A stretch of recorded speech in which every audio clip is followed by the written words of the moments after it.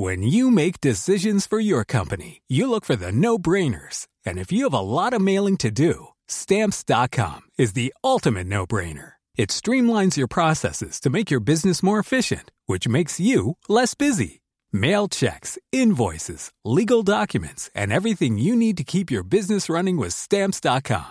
Seamlessly connect with every major marketplace and shopping cart. Schedule package pickups and see your cheapest and fastest shipping options from different carriers, with rates up to 89% off USPS and UPS rates. And with the Stamps.com mobile app, you can take care of mailing and shipping wherever you are. Make the same no-brainer decision as over 1 million other businesses with Stamps.com. Sign up with code PROGRAM for a 4-week trial, plus free postage and a free digital scale. No long-term commitments or contracts. That's Stamps.com. Code PROGRAM.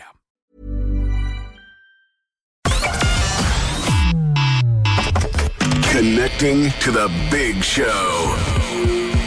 In 3, 2, 1. In school, it's just not encouraged. We're crying out for young people to do apprenticeships. What you need to do is be on my side. Every time that it happens, we have to talk about how the good men feel. They sent me on for psychiatric assessment and they said that the thing that's going to fix it is housing. We're the one for Cork and ready to talk. Can we just talk? Call 0818 96 96 96. Text or WhatsApp 083 396 96 96. Email opinion@96fm.ie. The lines are live. Let's kickstart the conversation. This is the Opinion Line with PJ Coogan On Cork's 96FM. Enjoy this, the last couple of days of it, the summertime. Summertime runs out this week. We officially move to autumn. 1st of autumn, Thursday. 1st of September, of course, Thursday. But the weather is going to take us right up to the first day of September. Next weekend, no one's really making any predictions just yet, but it doesn't look great. If you're going to Electric Picnic next weekend, you could find yourself rained out of it, or you could find yourself with just sunny spells and showers. No one really knows for sure just yet. But enjoy the last few days of it. 22, 23 degrees, 20 degrees, 21, 22 for the next couple of days, which is nice to see. Good morning to you. Monday, 0818 96 96 96. Your text to WhatsApp is 083 396 96 96. Your email is opinion@96fm.ie. Did you see where Father Matthew got a new hat at the weekend? I'd love to know who is able to do that. Literally climb up Father Matthew in the dead of night and plonk a traffic cone on the poor man's head and then get down again without breaking their neck. I mean, you hardly just stood there and chucked it up and was a lucky throw. That had to be done with some level of skill. So he had a new hat at the weekend at poor old Father Matthew. And people get outraged at it, and it's vandalism, and it's this, and it's that, and it's t'other. It's just a miracle, I mean, that no one is killed or breaks their neck while they're doing it. Good morning. School buses supposed to get going this week. We know that because of the decision by the government to waive the fees, loads of people trying to get on the school buses now. People who never qualified before or never looked to think would they qualify before have been applying for the school buses, because you have to qualify. You can't just get a free school bus, you have to qualify for it. And loads of people still waiting on tickets for their family. Peter Hines, what's the story with you? You've got, is it Becky going on Wednesday, and you've no tickets yet? Good morning. Good morning, PJ. So Becky is in fourth year, has been on the bus for the last 3 years, as has her sister, who she did her leaving cert there in June, so she's finished on the bus now, and Becky still has no word on whether she has a ticket for the bus this year, which I think is ridiculous, because you think, for someone that's been on it 3 years, going into transition year, you think the ticket would just automatically renew, as opposed to having to process an application. And I think you wouldn't mind if you could get someone on the phone. But I tried a good number of times on Friday. I was on the phone Friday morning for 35 minutes on hold. I was on for 46 minutes on Friday afternoon, and just got so fed up of the fact that you have no idea whether someone's ever going to answer the phone that I gave up, and I put it up on social media. And this idea that you have to, I'm glad you started by just clarifying that she's not a newbie to this. Like, you're not a new entrant to the scheme. She's been in this a number of years, and you've always paid the fee. What is the process, Peter? I mean, there's a bit of a rigmarole involved every February, isn't there? Yeah, sure. I suppose, look, you have to kind of look, it saves your details. Once you log in, it saves the details are saved. And normally what you have to do is make full or 50% of the payment, and then you make the balance of the payment later in the year the ticket is issued.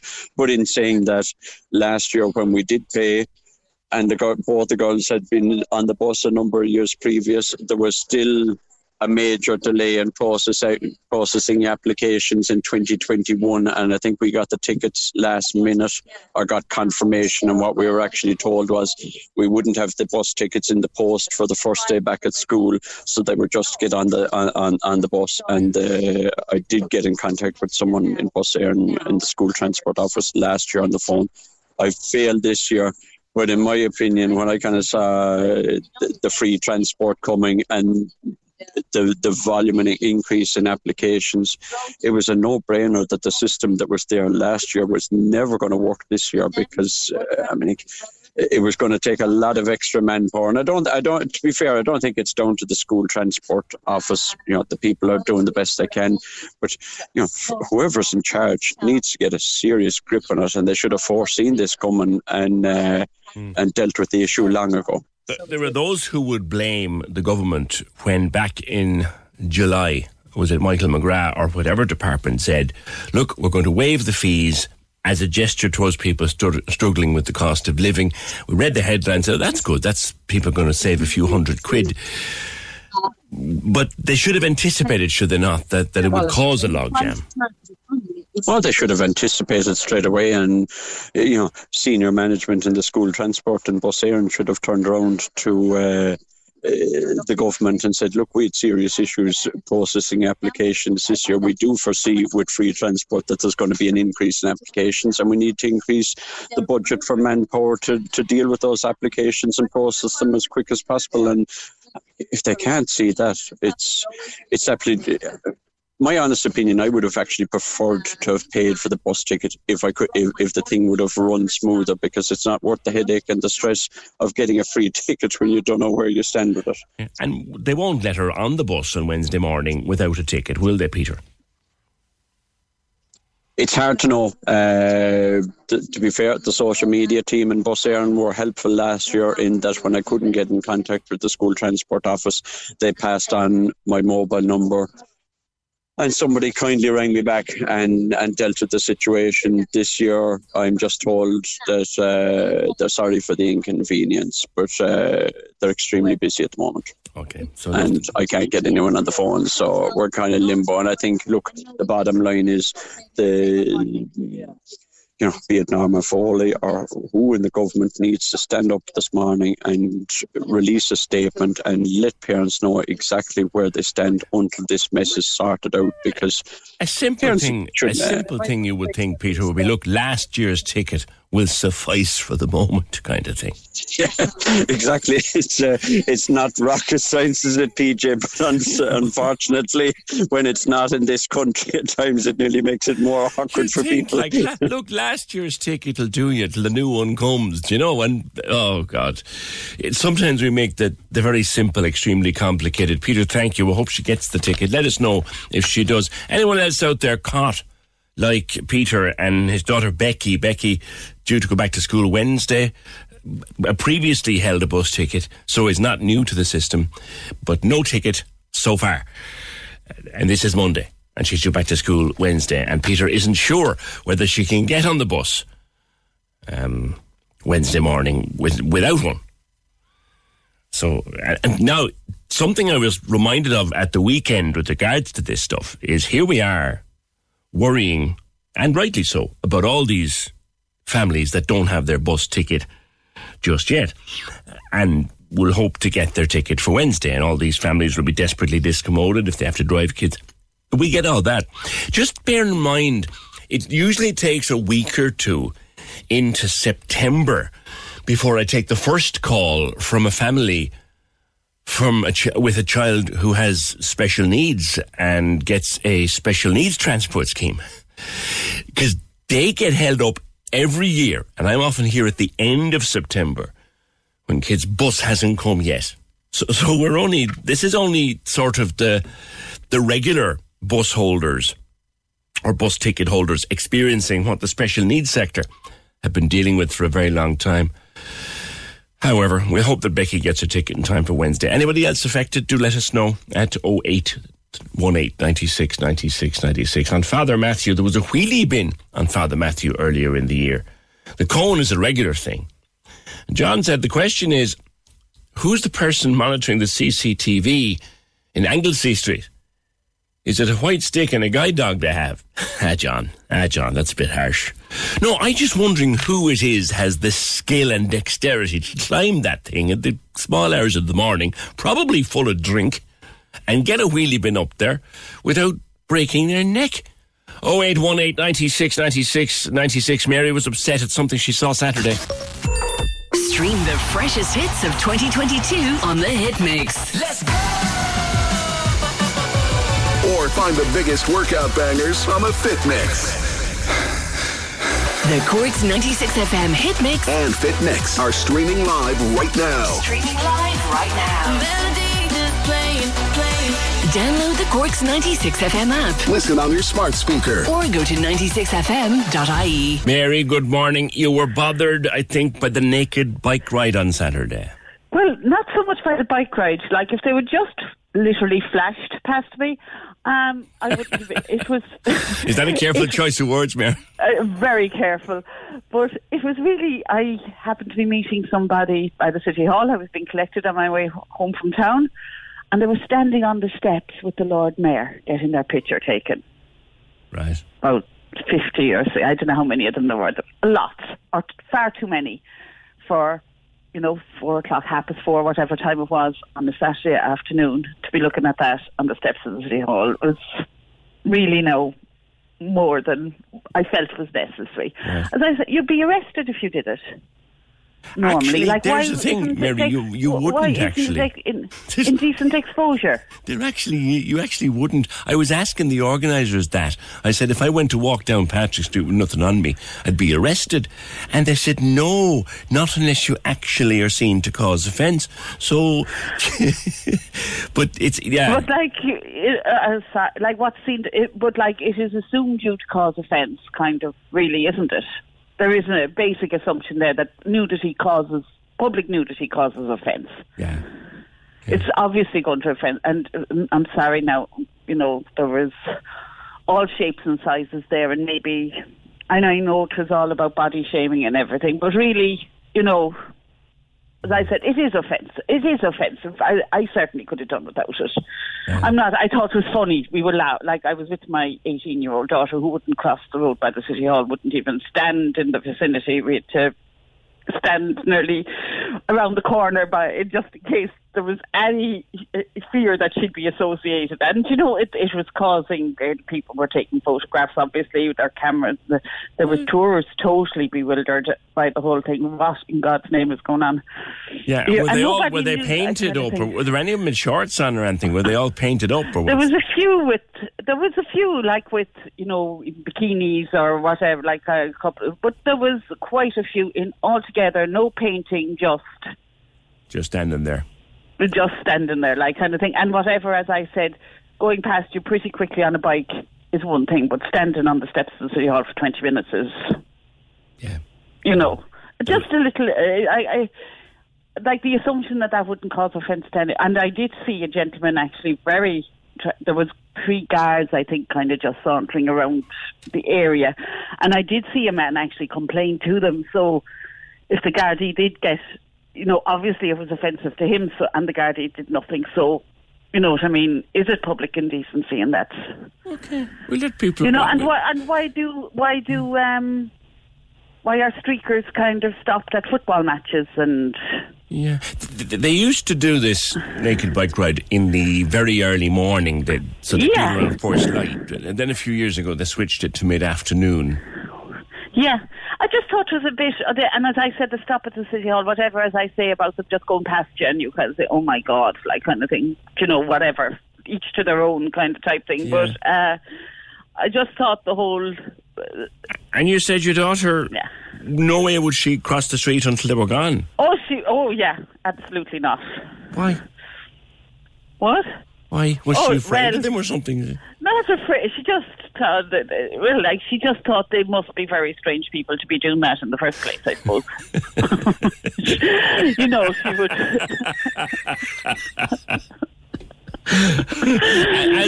As someone who took part in it a long time ago in the early hours of the morning, it's a unique body of people, to coin a phrase. Do you know what I mean? Yes, and you kind of. But you know what, Mary? Do you know what I found? I think you embrace that uniqueness of people as you grow older in life, maybe, and have more. At 18, you don't really. You don't. You don't. No. I guess, particularly if you weren't expecting to see it. Mary, thanks very much. We'll see if anybody else was bothered by that. Not so much the naked bike ride, which I think they attracted 100 odd people to it on Saturday afternoon. But after they'd done their bike ride, they joined the Lord Mayor on the steps of City Hall for photographs. And as the song used to say, let it all hang out, brothers and sisters. That's what they did. Mary, I think she was offended by it. Her daughter was mortified. She said there was one man there complained to the guards. So clearly he was offended by it all. Did anybody see it? Was it offensive to anybody listening? 0818 96 96 96. Thank you, Mary. Michael says all students, including third level, should be provided with free transport on public transport services, which is a wonderful idea, Michael. Just wonder how you'd pay for it. 0818 96 96 96. Did you see where the Southgate Bridge collapsed? There was a wall collapsed down near Southgate Bridge over the weekend. There's been a call for urgent intervention now, given the state of that area in particular. But first of all, we also discovered that I'll talk to Dan Boyle about that in just a sec as to what we might do about that section of the river. But we discovered, Dan, you tweeted at the weekend that an awful lot of the money, and quite a lot of money, allocated to the City Council for walking and cycling infrastructure is not being spent. Good morning. Morning, PJ. I did, and it's more of a national problem. I think, to be fair to Cork City Council, we spend more than most, and I think we're more committed to putting the projects in place. There's a few barriers. One is capacity. One is that we've been allowed to recruit additional people. 23 of them. We've recruited about 18 to date, so that slows down things. And sometimes the consultation process, which is necessary, doesn't go as quick with some of these projects as we'd like to hope, and we have to take stock and implement them over a longer time period. But I think nationally there's a bigger problem in the sense that there's not enough buy-in to these projects, that there's not enough agreement politically and by some of the engineers and other county councils that this is necessary. When we came into government, we got a commitment to spend 1 million a day on infrastructure that has to do with walking and cycling, and this is part of that spending, and it's available. And the argument is that it should be used as quickly as possible, because what we're trying to do is we're trying to level the playing pitch. Because for decades we've planned solely with the motor car in mind, and we've made our towns and cities less safe places to live in. So we have to compensate.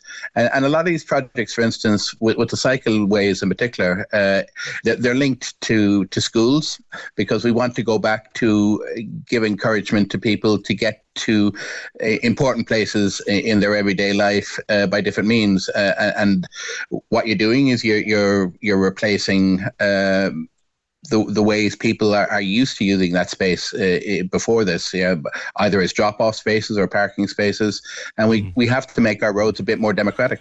Yeah.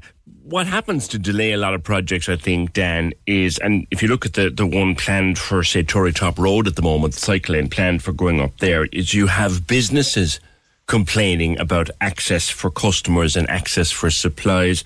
You've people like funeral homes giving out that, you can't get in and out with a hearse kind of thing if you're going to put... And all of that discussion has to be had before you can build the cycle lane. It does, and those concerns have to be addressed. They have to be heard. They have to be responded to. But what it isn't, PJ, is a veto. It's a consultation process. And if the national policy is that the areas around schools, for instance, have to have more cycle lanes, I think that's what we have to achieve towards the end of the day.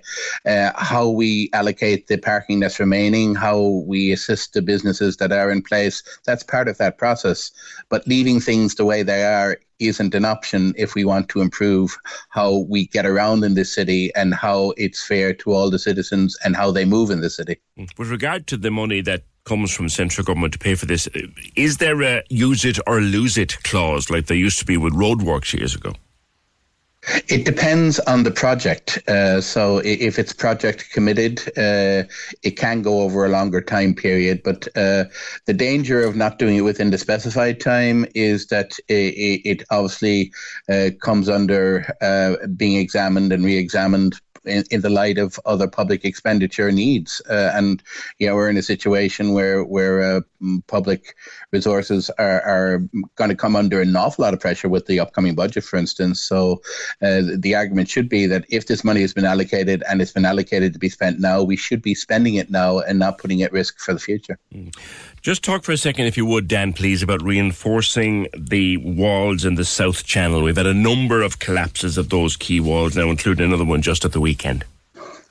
Yeah, the most serious one's on Southgate Bridge itself. The original breach was found in March. I put down a motion asking that it was given serious consideration. I wasn't very happy with the response I received, and what we've seen since is that particular breach has got bigger and dangerously bigger, in the sense that it seems to be going very close to the buttress of the historic bridge itself at the Southgate Bridge. And to make the area safe. The last thing we want is a winter flood, Dan, and that historic bridge being permanently damaged. Well, it's a wall that has been very badly repaired in the past. There's a lot of concrete blocks, for instance, in it, and a lot of the traditional stonework has been replaced. What I'd like to see is that the City Council has powers under dangerous buildings to actually go in and repair a building and give the bill to the owner. There's dispute about the ownership of the wall, which belongs to City Car Park in actuality. But I would argue that it may not be a building, but it's a dangerous structure. And what we should be doing as a local authority is making the necessary repairs and billing the people who own the land adjacent to it, because that's where the ultimate responsibility lies. And it's not only there's another breach on the other side of Southgate Bridge. I've noticed another couple of breaches on Lancaster Quay as well. It's something we need to give a huge consideration to across the city. I fear that because there may be an OPW scheme in relation to the quay walls, which some of us are unhappy about, because that will utterly change the nature of the quay walls in any case. That expectation is that whatever work is needed to be done might be done then and by them. I think we should be having a different approach altogether. We should be trying to preserve the natural quay walls, and we should be repairing them as they are getting damaged, and we're avoiding doing that. Okay, all right. Listen, Dan, thank you. Councillor Dan Boyle, 0818 96 96 96. That use it or lose it thing. That's the reason. I'm telling you this now on the 29th, is it? Yeah, of August. You'll wonder when you're sitting cursing and swearing in the pouring rain early some morning in November, you will wonder what brainbox decided to start hauling up the road 6 weeks before Christmas, because it happens every single year. You'll wonder, where were these geniuses in July when there wasn't as much traffic on the road and the schools were closed and it would have been much easier, the weather was better, there was more light. Why are they doing it now? They're doing it now because if they don't do it now, it's called use it or lose it street. The money goes back. So that's why they always start these seemingly bonkers roadworks just a few weeks before Christmas. Mark my words, it'll happen. It's always happened. On the naked bike ride, and Mary's call, what is so offensive, asks Ger, about the naked human body? It's 2022, not 1982, says another message. I'm actually appalled, and I think it is quite abusive behaviour to the people who are going about their daily business in the city, that I have to look at these people cycling around in the nude. That came in on the phone. And the other Mary, who was on the phone, she said, the original caller, she said, a number of them were using the Coca-Cola rented bikes, prompting Mary's brother to say he'd never use one of them again. Do they have a policy on clothing for those bikes? You're joking me, Mary. So the bikes that you pick up and borrow to go around town, they're not Coke bikes anymore now, but... So Mary's brother says, I wouldn't get up on one of them bikes ever again, he says. I'm sorry, no, Mary, that is hilarious. 0818 96 96 96. There's a hose pipe ban coming into effect across West Cork from midnight tonight for at least 4 weeks. No watering of the lawn, no washing of the car in the driveway, no paddling pools, no other such waste of water for the next 4 weeks in West Cork. Our news reporter, Mairead Tuig. Where does this ban start, Mairead, and how many people does it affect? Good morning. Good morning, Peter. Yeah, so it's in place from midnight tonight for 4 weeks. So that takes us up to the 26th of September next. And it's affecting 30 supplies in West Cork. So I suppose just to give an example, like Dunmanway, Bantry, Clonakilty, Castletownbere, Coppeen, so Drina. So there's as I say, Skibbereen there as well. So there's 30 supplies in West Cork are affected. That's just a few of them. All of them are up on water.ie, along with some tips for people in West Cork. And it's in place because they want to safeguard water supplies for essential purposes. So the recent spell of the long period of dry weather and combined with the increase in demand, it means that the water supplies in West Cork have come under severe stress. Like in recent weeks, we've seen nighttime restrictions in the likes of Clonakilty. And so those are in place. And last week it was World Water Week as well. And I spoke to Irish Water then, and it was kind of hinted that they were keeping a close eye on the supplies in West Cork because they were under pressure. So here now from midnight tonight for the 4 weeks, there is the hose pipe ban. So it all comes because since November of last year, the rainfall in West Cork, it's been below average for every month bar last June. And that's when they compared it to historical rainfall records. So it takes 6 to 8 weeks of rainfall to actually replenish the water resources. But there was only 6.3 millimetres of rain at the weather station in Roaches Point between August 14th and August 23rd. And when you look across the country, the 6.3 millimetres compares with 18.4 in Mullingar and over 32 in Markree Castle in County Sligo. So even just from those figures alone, you can see that the water supplies in West Cork are under pressure, and this is a measure that has to be put in place to make sure that there is a supply there for essential purposes. Because we've had, in fairness, across Cork, Mairead, I certainly haven't experienced more than a light shower at any stage since about the 4th or 5th of July. But I wasn't aware that we'd had too little rainfall in November, December, because my memory is it never stopped raining last winter. But This is it. I'm trying to even think back. So it was only in June just gone that they had enough, I suppose, of rainfall. But every other month since, it's been below average, and that's what's led to this point from today for the 4 weeks. And there's lots of tips and advice. I know you opened the piece here with saying no watering the garden, no filling the paddling pool, and I suppose it's coming at a time when school is back as well, so there's probably not going to be as much demand for the likes of the paddling pools and things like that.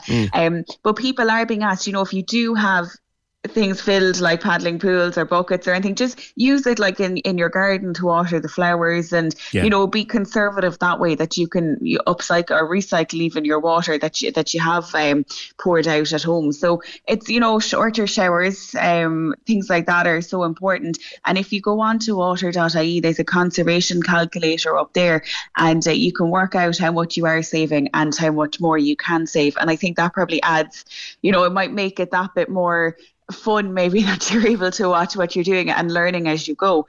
But they're tankering water as well from... So, for example, they were tankering up to 13 tanker trucks of water a day. And one example that Niall O'Riordan gave me last week was they were taking water from Inniscarra out to Clonakilty Reservoir in large volumes. So this kind of, these measures have been going on for the last few weeks. They've really been closely monitoring the situation. And as they say, from midnight tonight, they're bringing in the hosepipe ban for the 4 weeks up to the 26th of September, in order to ensure that they're conserving water and that they've enough there for essential use. Okay. All right, Maureen, thank you very much. 4 weeks of a hosepipe ban kicking in from midnight tonight in West Cork. Water.ie is the website. There's a big thing in the UK at the moment, actually, they're talking about recycling sewage water and turning it into drinking water. Now, that doesn't sound very palatable, but that's what they're thinking of doing. And did you also know, I'm told, Irish Water are looking at that as well.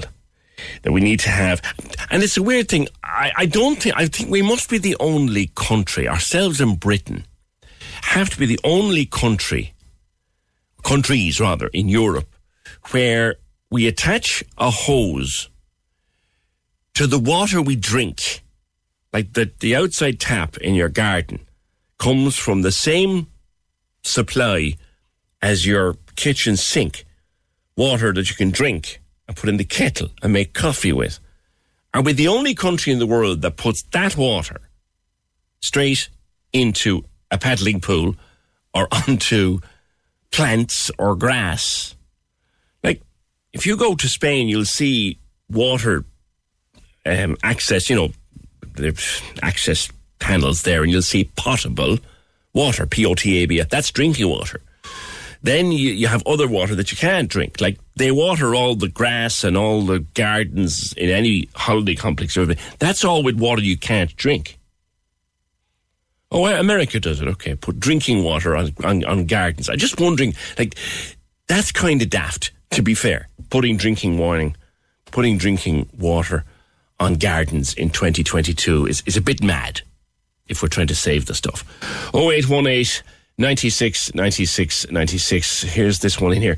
I know farmers already buying silage to use. There's no grass growing at the minute.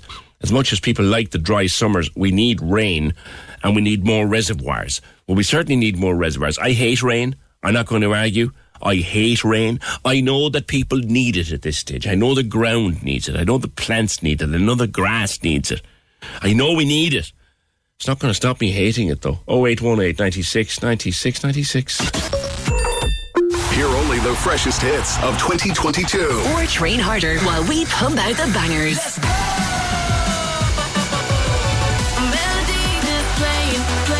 The Hit Mix and the Fit Mix are streaming live right now on the Cork's 96 FM app. Download it today. Listen on your smart speaker or go to 96fm.ie. Cork's 96 FM. There's a call in there about the naked bike ride. I'll get to it in a minute. Someone very concerned for a specific reason about the photo shoot at the end of the bike ride. Maybe even about the whole bike ride itself. I'll get to that in just a sec. 0818 96 96 96. But Mary, you were listening to Dan Boyle about the cycle lanes on Tory Top Road and other things related to that. Good morning.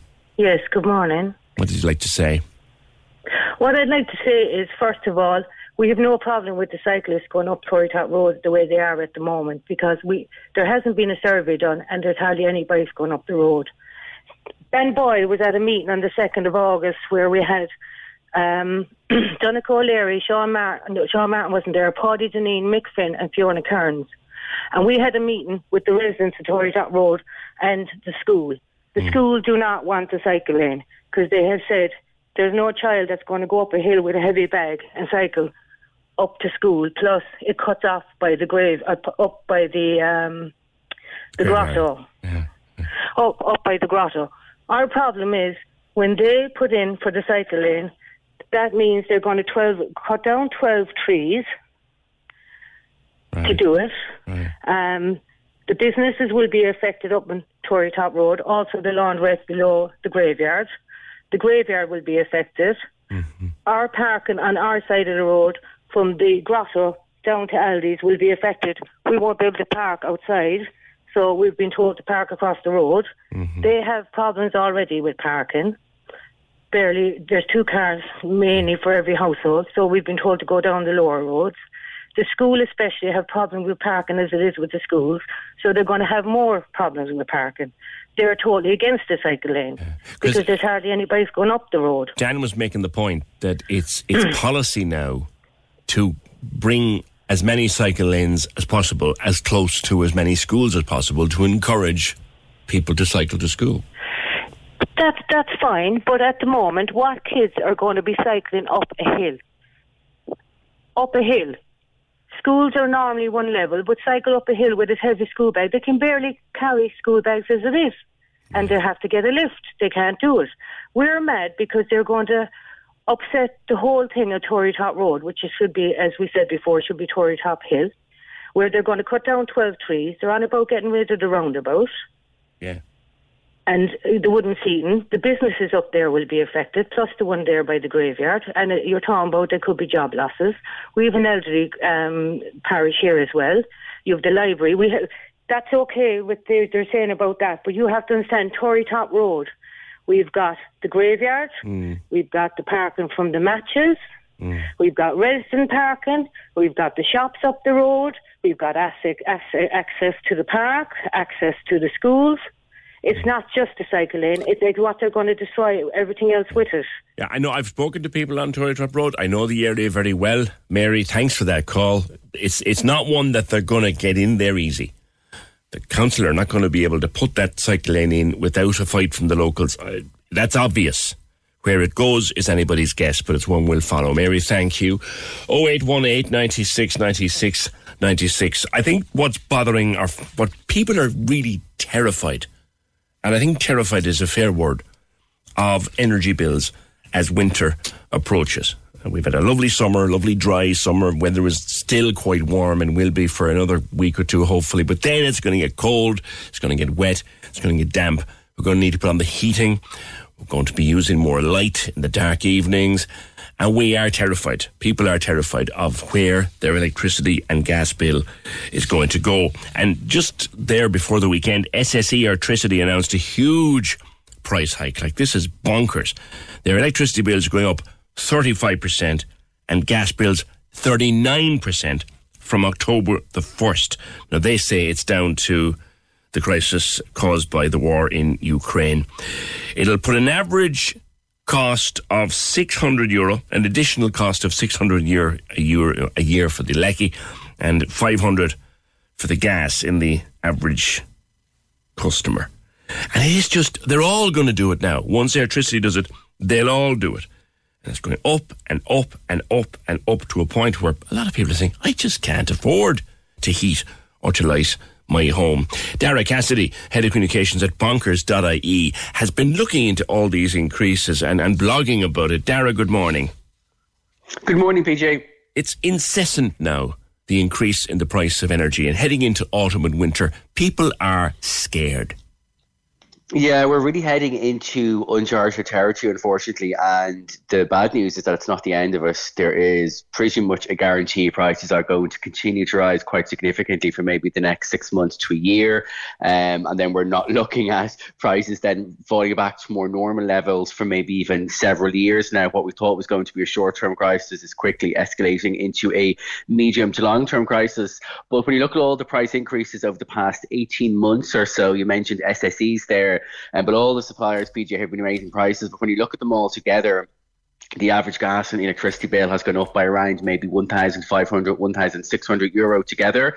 So that's not an insignificant sum of money that people now need to find to heat and light their homes. No, that's another mortgage payment, Tara, in some houses. That's another mortgage payment in some houses. Yeah, and like the way I kind of not like looking at it, but another way I put it into perspective is that if you're a top rate taxpayer and you hit the top rate of tax in Ireland at a relatively low sum of money, that's another maybe $3.5 grand that you need to be earning, because then you get taxed around half, to pay for that $1.5 grand or so. So it's a lot of money, and as I said, it is almost a guarantee that SSE will increase prices again over the next few weeks, and that the other suppliers will significantly increase their prices again. Now, Darragh, this is happening at a time where, and you don't need me to tell you this, the generators of energy, like the owners of these, they're making colossal profit. So you've got colossal profit in the industry against prices going up for ordinary people. And people are going, that's just immoral. Now, you've been blogging about it on bonkers.ie, and there's a bit more to take into consideration, is there? There is. The biggest place, or where the biggest profits are being made at the moment, what people need to remember is it's in companies like Shell, BP, Russia's Gazprom, Saudi Arabia's Aramco. These are the companies that actually extract the gas, the coal and the oil. They're making the big bucks. As you move further down the energy supply chain, the profits get smaller and smaller. And as most of your listeners will know, we import the vast majority of our fossil fuels. There is very, very little gas in Ireland. We have the Corrib gas field. We've no coal. We've no oil that we can go after. So we can't go after another country's money. And we certainly can't go after gas, coal and oil that's been extracted in another country's territory. So we could go after the owners of the Corrib gas field, but it's not going to be the windfall we expect. Some of the generators of electricity are making a little bit of good money at the moment. And there's a difference between a generator of electricity and a supplier. So some suppliers of electricity, they literally just give you your bill and they provide a customer service. And then they buy electricity on the wholesale market. They don't actually make electricity, just to make it as simple as possible. But the main supplier, the main generator, PJ, is the ESB, which we own, and we can't really tax ourselves. Now, the government did take a big dividend from the ESB earlier on in the year of over 126 phenomenally profitable company, Darragh. Yeah, no, it is. It's profitable, but we own it, so we take those taxes. And it made an operating profit of last year of around maybe €700 million. We took a profit, or we took a dividend of 126 million to pay ourselves, a multiple of which was probably paid back out in the form of the €200 energy credit. Now, you might say, well, what was the other 500 million doing? Where did that go?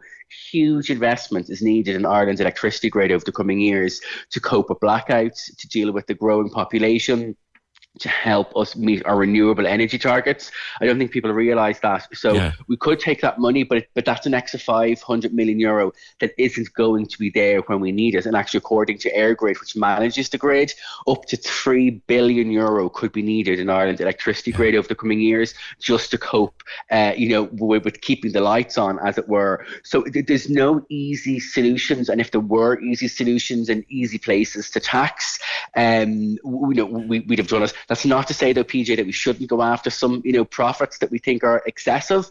But listeners need to be just told the cold hard truth that it is not going to be a huge big windfall. It can become something of a political football, I think, is what you're saying, without actually saying it. Darragh, one thing that has been very. Go ahead. Sorry. No, I was just going to say, I mean, there is an argument as well, that, PJ, that from a solidarity point of view, the government should be seen to be doing something. And I get that. And when people hear and see those, those headlines that say the government isn't going after the energy companies, or the government isn't paying a windfall tax, I know how that can upset people and can irk people. But as I said, people just need to be told the truth, and they need to realise that going after windfall profits, in Ireland at least, is not the easy answer, because there aren't windfall profits really being made. Trying to tax someone who isn't even here. Just on the subject of electricity, though, and this point was made, I don't know how many times over the weekend. Since when did wind get more expensive? Because electricity generates using the wind. Since when did wind get more expensive? So it's kind of complicated, but what people need to realise is that There's only one electricity grid in Ireland, so no matter who your supplier is with, PJ, you don't get your own supply of electricity, which is why it's so easy to change supplier. No one comes into your house and puts down a new set of electrical wires or a new set of gas pipes when you switch gas and electricity supplier. It's the one supplier. We all feed from the exact same grid. Right. SSE Electricity owns wind farms. It has around, I think, 27 or 28 wind farms throughout the country. It feeds in renewable energy into the electrical grid.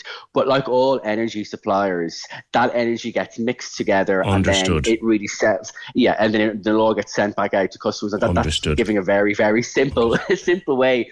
But if you think of it maybe logically as well, PJ, if SSE customers were only getting wind energy, well then sure, they'd have no gas or they'd have no electricity half the time when the wind isn't blowing. This is true. So last one, Dara, and it's an opportunity for you to mention your own services. I went to Bonkers on the 20th of August. At that time, I was recommended to change to SSE. Mm-hmm. I switched. The price went up last Friday. What am I to do now?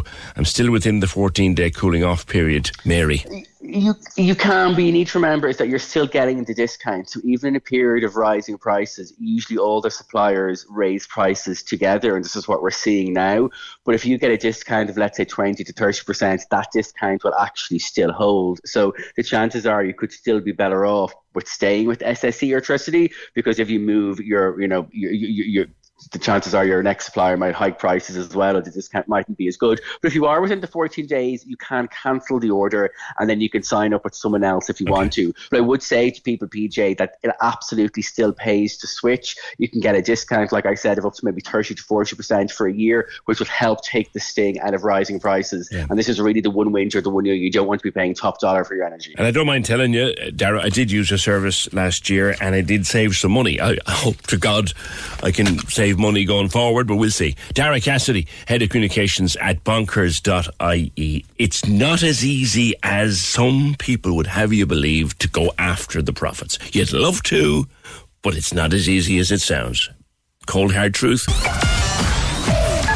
The lines are live. And we're ready to talk. Can we just talk? Call 0818 96 96 96. Text or WhatsApp 083 396 96 96. Email opinion@96fm.ie. The Opinion Line with PJ Coogan. On Cork's 96 FM. Now, as you know, I have many friends in the mother and baby home sector, as in survivors, people who were born there, people who've traced their adoptions and all that, and I've been involved in it for many years, and I have the pleasure every year, the honour of emceeing and hosting the Bessborough commemoration, so I keep in very close contact with all these people. And there's a story on the Examiner this morning, front page of the Examiner, and it is annoying in the extreme. This is awful. The government said that it would review submissions made to the Mother and Baby Homes Commission. You remember we had the Mother and Baby Homes Commission held over a period of time, and many survivors gave their testimony, gave heart-wrenching, emotional testimony. And then when the report came out, we're not at all happy. We spoke to one or two of them with the way their testimony had been used, with the way their testimony had been interpreted, the way their testimony had been, as they saw it, edited to suit a narrative. And in June 2021, the Minister, Roderick O'Gorman, said that he would appoint an international human rights expert to examine the written testimony and see, had it been handled properly, had it been interpreted properly, had it been used properly. We read in this morning's paper, and I heard it on the early morning news, that they've now abandoned that plan. It's not going to happen now. They're not going to review this, which is a big turnaround from where Roderick O'Gorman was in June 2021 when he said, OK, we'll have another look at it. We'll see was it done right. We'll see was it interpreted correctly. And we'll come back to you on it. Now that's been abandoned. And Tom Walsh was on saying that this is the minister not doing what he said he would do.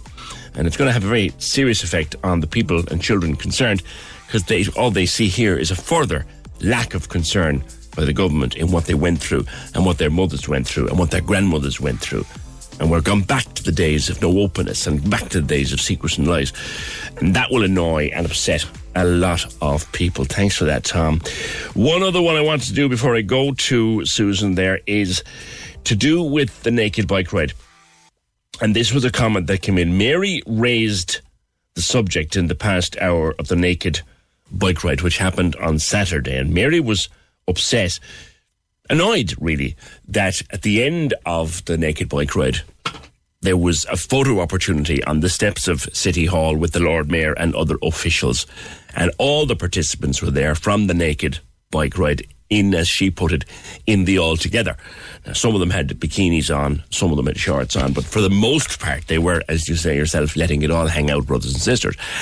And Mary was sort of taken aback by this. Her daughter was mortified. She said one man was very upset and went up and was complaining to Gardaí, and they were there for 10 or 15 minutes taking photographs, and Mary just said, look, have your cycle by all means and make your point about climate change and cycle safety and all of that, but please, there's no need for naked photo shoots on the steps of City Hall. And we had a bit of a laugh talking about it, and a few reactions came in for or against, but then this came in, and I just want to leave it with you for a second and see what you think.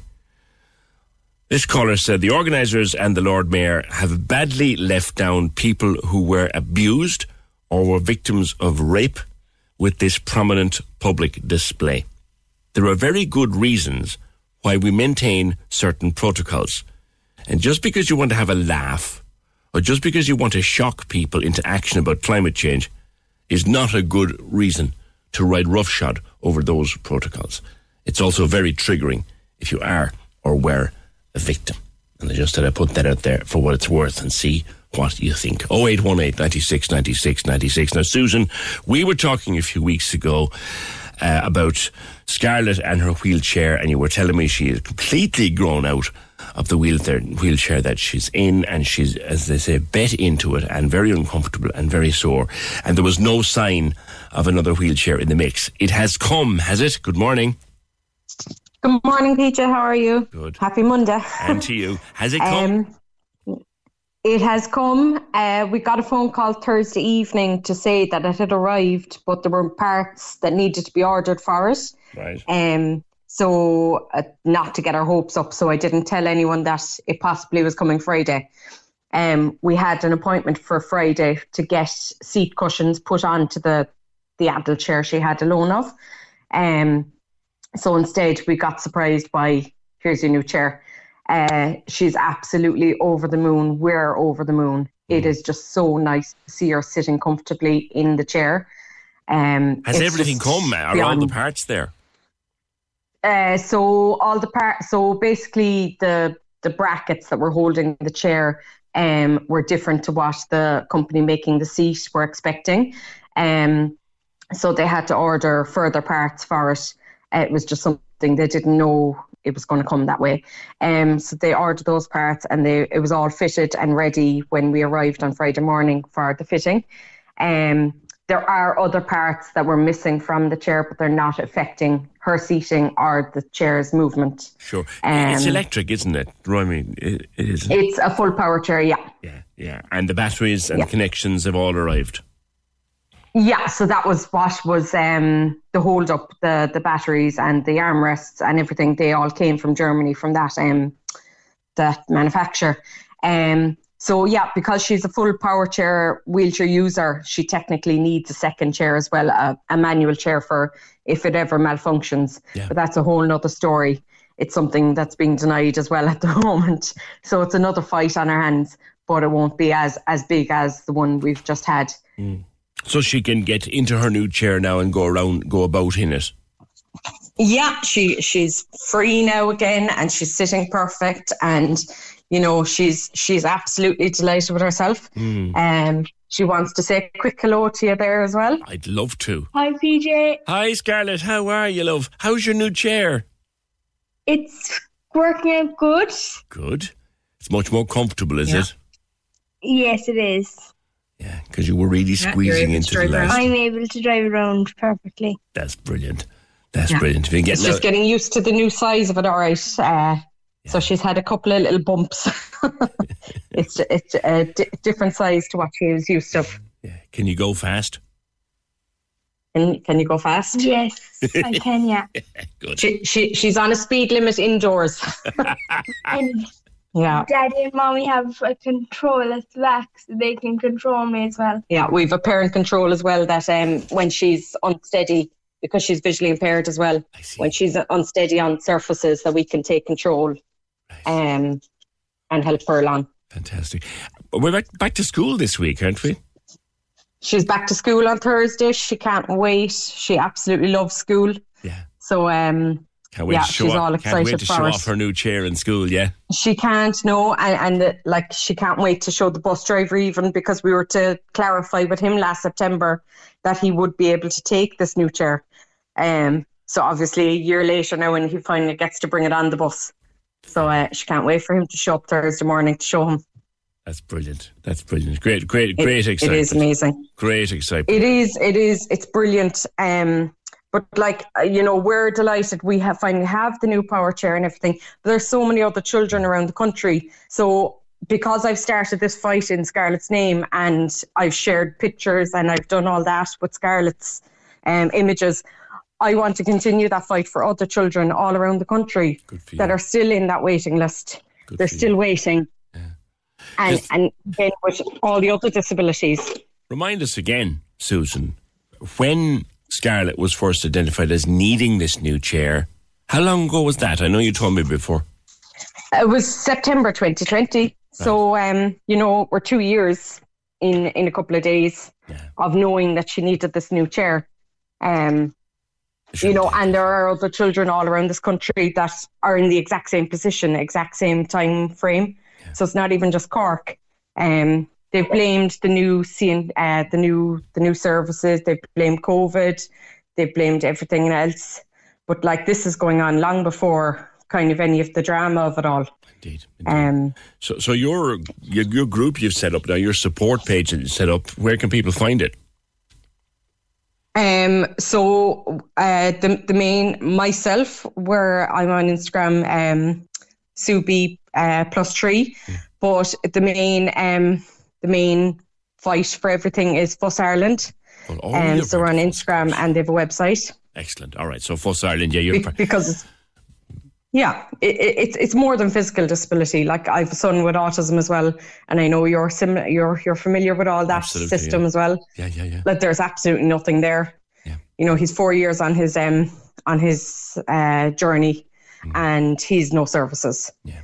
It's not right for any child to go through any of this. No, it's not right. It's not right. Susan, thank you very much. So Fuss Ireland, and delighted for Scarlett, delighted for the family, but as Susan said, so many other kids and young people waiting and waiting and waiting and waiting and waiting.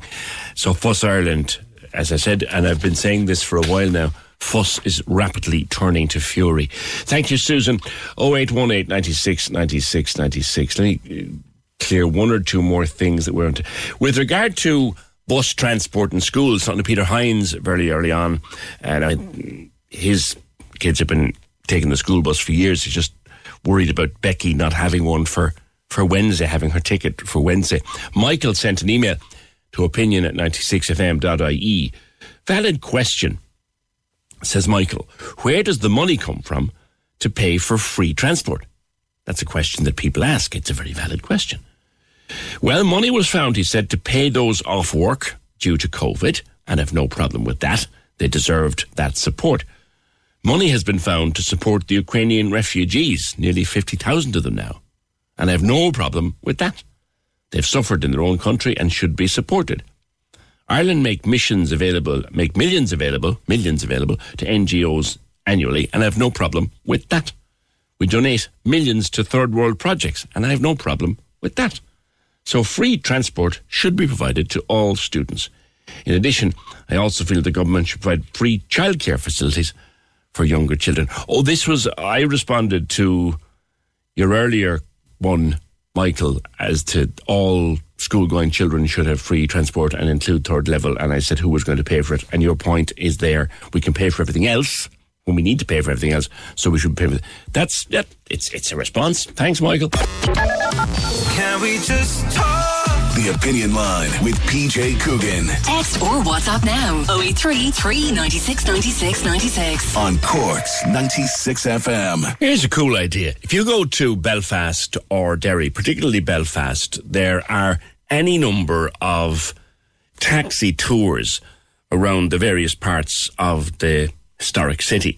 Belfast, for example, there's one particular tour where you can do Nationalist Belfast and Loyalist Belfast in the same tour with two different drivers. It's brilliant. I don't think we've ever had something like that here in Cork until now. Sean Houlihan, you've set up the Cork City War of Independence taxi tour. Good morning.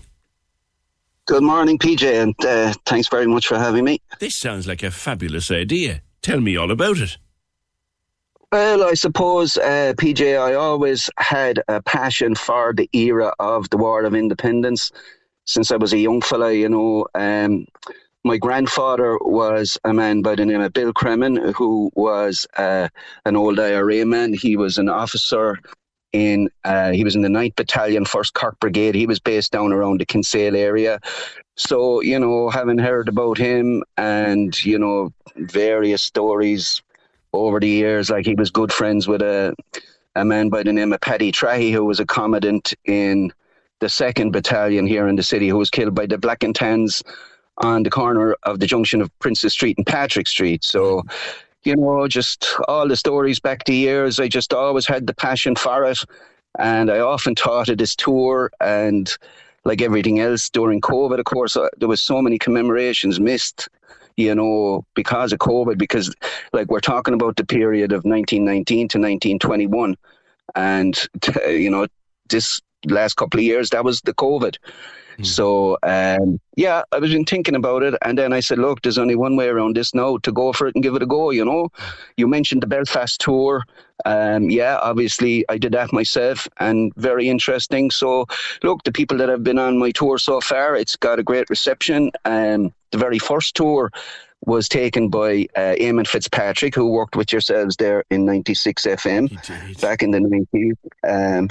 So Eamon and his mother, Mary, were my very first customers. And Eamon said to me, look, you've got a great product, and I think it'll go for you. And Eamon's company, Izest Marketing, are helping me with the marketing and the advertising, which is about to start. Yeah, because this is really fascinating. Now, it's 2 hours. Where do you visit, Sean?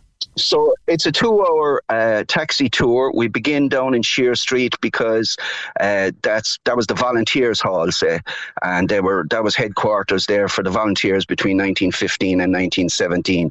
So I begin there because I want to give the background, like rather than jumping straight into the War of Independence. So I give the background, what they were at around Cork City for the rising time in 1916 and all that, and basically give the story up to 1919, and that takes about 15 minutes or so there before I take off. And then I take off, I drive over to Wallace's shop, the two Wallace sisters there in St. Augustine Street, Sheila and Nora Wallace. Their shop was headquarters for the 1st Cork Brigade during the War of Independence, and it's down a side street there, and people are walking past it every day, and nobody knows. Lots of people know, of course. I think that's the fascinating part of it. I think like this, particularly, I think in our own city, Sean, we'd probably be astounded by the historical places we're just walking through with a coffee in our hand, taking in the morning air, and where are we going like here? I mean, like, PJ, what we need to remember is, like, this is just over 100 years ago. But what happened, and, like, there was action here all the time, like, during this 2 years. Like, it was, Cork was under, a brutal military regime, as such. And parts of our city were destroyed. Of course, you had the Morning in Cork. I come to that at one stage of the tour, that was as a reprisal after the Dillon's Cross ambush, which, is one of the stops on the tour. I go up around there and up around the barracks, Collins Barracks, which was then Victoria Barracks. There was a few thousand British troops in there. And, on Summerhill North there, you had the Black and Tans had their base there. So, there's so many places, but I suppose what I was trying to say there is these are the very same streets and buildings that the 1st Cork Brigade were walking on, that we walk today. Yes. You know? Yes. Nothing's changed. All these fellas had the same accents as you and me. Yes. You know? It's only 2 or 3 generations ago. Like, I'm 56 years old. I can remember 1970. Yes. Which is 52 years ago. So it's only the same time again before that. Yes. You know, it's not that long ago. But I mean, there's an amazing story to be told, and like really in the 2 hours I offload as much information as I have, but sure, you couldn't offload it all because it just isn't enough time.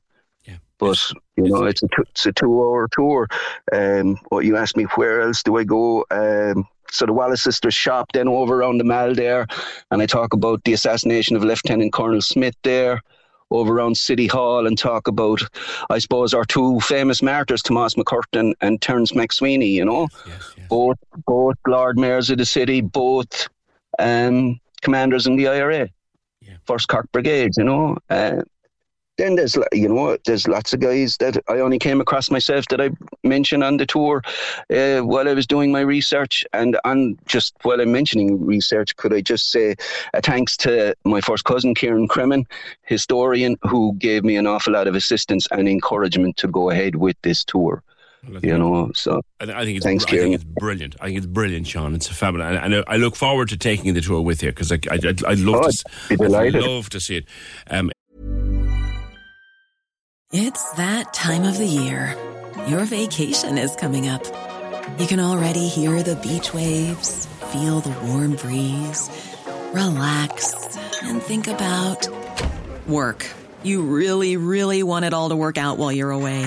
Monday.com gives you and the team that peace of mind. When all work is on one platform and everyone's in sync, things just flow. Wherever you are, tap the banner to go to Monday.com. There's never been a faster or easier way to start your weight loss journey than with PlushCare. PlushCare accepts most insurance plans and gives you online access to board-certified physicians who can prescribe FDA-approved weight loss medications like Wegovy and Zepbound for those who qualify. Take charge of your health and speak with a board-certified physician about a weight loss plan that's right for you. Get started today at plushcare.com/weight loss. That's plushcare.com/weight loss. plushcare.com/weight loss. It's a fabulous idea. You'll find it on Instagram, and there's a number there to book and all of that. It's a 7 people max in the cab, and it's €20 per person for the tour, 2 hours. Our new Cork City War of Independence taxi tour. That's Sean Houlihan, the man behind it. Fascinating. And he's right, you know, 100 years ago, this was a very, very different city. But really it wasn't, because the places that he visits on this tour 100 years ago, they were the site of war. Now look out at our wonderful city. It's great. And as you said, they have the same accents as we have. I can't wait to take that tour. Must give him a call. Kate was on about tourism. I saw this at the weekend. Influencers being paid whopping money for promoting tourism. It was in the papers at the weekend. Like daft money. TikTokers and Instagrammers being paid huge money to promote tourism. Kate's down in West Cork at the moment, and all anybody's talking about is the prices down here. A breast of chicken, 25 quid in a restaurant. Yeah, the price of food in restaurants has gone up big time. And the things I hear about West Cork, I'm not sure I like them very much. It's getting very expensive down there. I'm going down myself for a weekend away in a couple of weeks. We're going down to Baltimore for a weekend. And I'm just very interested to know what kind of prices we'll pay in the pubs and restaurants down there. It looks like it's gotten terribly expensive. Thank you, Kate. 0818 96 96 96. Now, I've told you before, I loved maths as a kid. For years, I couldn't quite get my head around it. And then I had 2 teachers who changed all that. One was a man called Phil McGinn, who taught me how to think my way through maths. And the next was Liam Burns in my secondary school, Cray Street, who was just a gifted maths teacher. And between the 2 of them, I developed a knowledge and love that I thought was beyond myself. And I still love maths to this day, and I can never understand why people don't actually like maths or are frightened of maths, but you do need that one teacher. You do need that one person who'll show you. TJ Hegarty is founder of Breakthrough Maths. TJ, we'll talk about Breakthrough Maths in a minute, but I think you'd agree with me. Maths is something that you need to be brought into and shown the love of. Good morning. Morning, PJ, and thanks for having me on. It is, yeah. It's much different subject to all the other subjects on the curriculum. It requires a different kind of mindset towards, practicing it and doing the questions, and it's about problem solving ultimately. And it's very interesting you mentioned about that one or two teachers who can really make it for you, and it's probably one of the reasons why I started Breakthrough Maths is the impact one teacher can have on showing the kind of how maths can be challenging, made fun, and how you can make progress through the subject. And I had my own subject. I had my own student, Fionn McCarthy, and he was one guy that really showed me the power of that. How did that happen? Tell me about it, Fionn. So I'm from Whitechurch, and Fionn was a student in Whitechurch, my neighbour, and Fionn has autism, and I began teaching Fionn kind of first year, second year in school, and Fionn had difficulties coming through school. It's not easy. And it was always hard for him going up through school and trying to get the support. And I just started teaching Fionn locally and teaching him every weekend extra support in maths. And it was amazing. It was the first time that I've seen, such progress and such joy from the student. Fionn did maths with me every single weekend, and he began to progress. And for a guy who was just struggling to get through school at all and wasn't happy, he began to turn. And probably one of the happiest days I've ever had was when Fionn did his junior cert and he got the results. And I remember his mother, Elaine, she rang me that same day, the junior cert results, and he pulled out the results, took a video, and she sent me the video and pulled out results. And Fionn turned to the camera and said, I got a B. I think we all burst out crying. I was like, that is incredible. A guy who hated school, who was really struggling, just trying to get through everything, who began to love it. And it just kicked from there, PJ. Fionn ended up going on to do his Leaving Cert, did higher level maths. We kept teaching him all the way through. With Peter Blake was his teacher. One of our guys was teaching right through. We taught him online through COVID. And would you believe this? Fionn ended up getting 480 points, getting into MTU, and did higher level maths, and is now just finished first year MTU engineering. That's a wonderful story, TJ. That's I'd say that apart from the joy for his family and himself, the joy for yourself as a teacher to see that happen. Like no other. It's the whole reason I set it up. Like it's so raw. It's so like, that is life in itself, isn't it? To see that kind of progress and to see that kind of joy, it was amazing. I was in bits when he got the results of, and he actually made the paper, the front of the Examiner. I think it was the 4th September last year, and I remember there was Saturday's Examiner, and I was like, God, this is everything. And I have it framed here in front of me, and it's probably the proudest day of my life so far. Why are so many people afraid of math? I mean, tell you my own story, TJ. It goes back a number of years, as you'd appreciate. I remember being in school and wanting so much to do honours maths, loving maths. I loved it, but I struggled. And I constantly got D's, and a good result would be a C. And then I went to see this man, Phil McGinn. And the first thing he did was he sat me and he gave me a paper. And he said, do that. And he walked out, left me there for an hour with a paper. And I got through it as best I could. He took it away. He said, there's a B in you, and I get it out of you. And I thought, what? He said, there's a B in there, and I'll get it out of you. And he did, by showing me how to think mathematically. And when I learned how to think mathematically, I began to love thinking mathematically. Is there something of that in it, TJ? There definitely is. There's actually a real term, maths anxiety, and it's a real term where people, it's the only subject where people actually, maths instigates anxiety into students. Isn't that amazing? You know what I mean? Do we know why that is?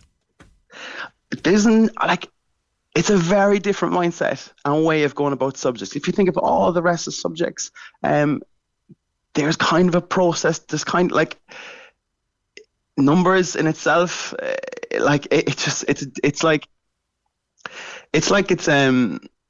kind of shocks the brain a small bit, and you're faced with a problem with numbers and maths. Like, oh God, I've been doing geography all morning, or history all morning, and they kind of relate to each other. You're kind of writing written answers, and then you go into maths, and it's like, oh dear, how do we start this?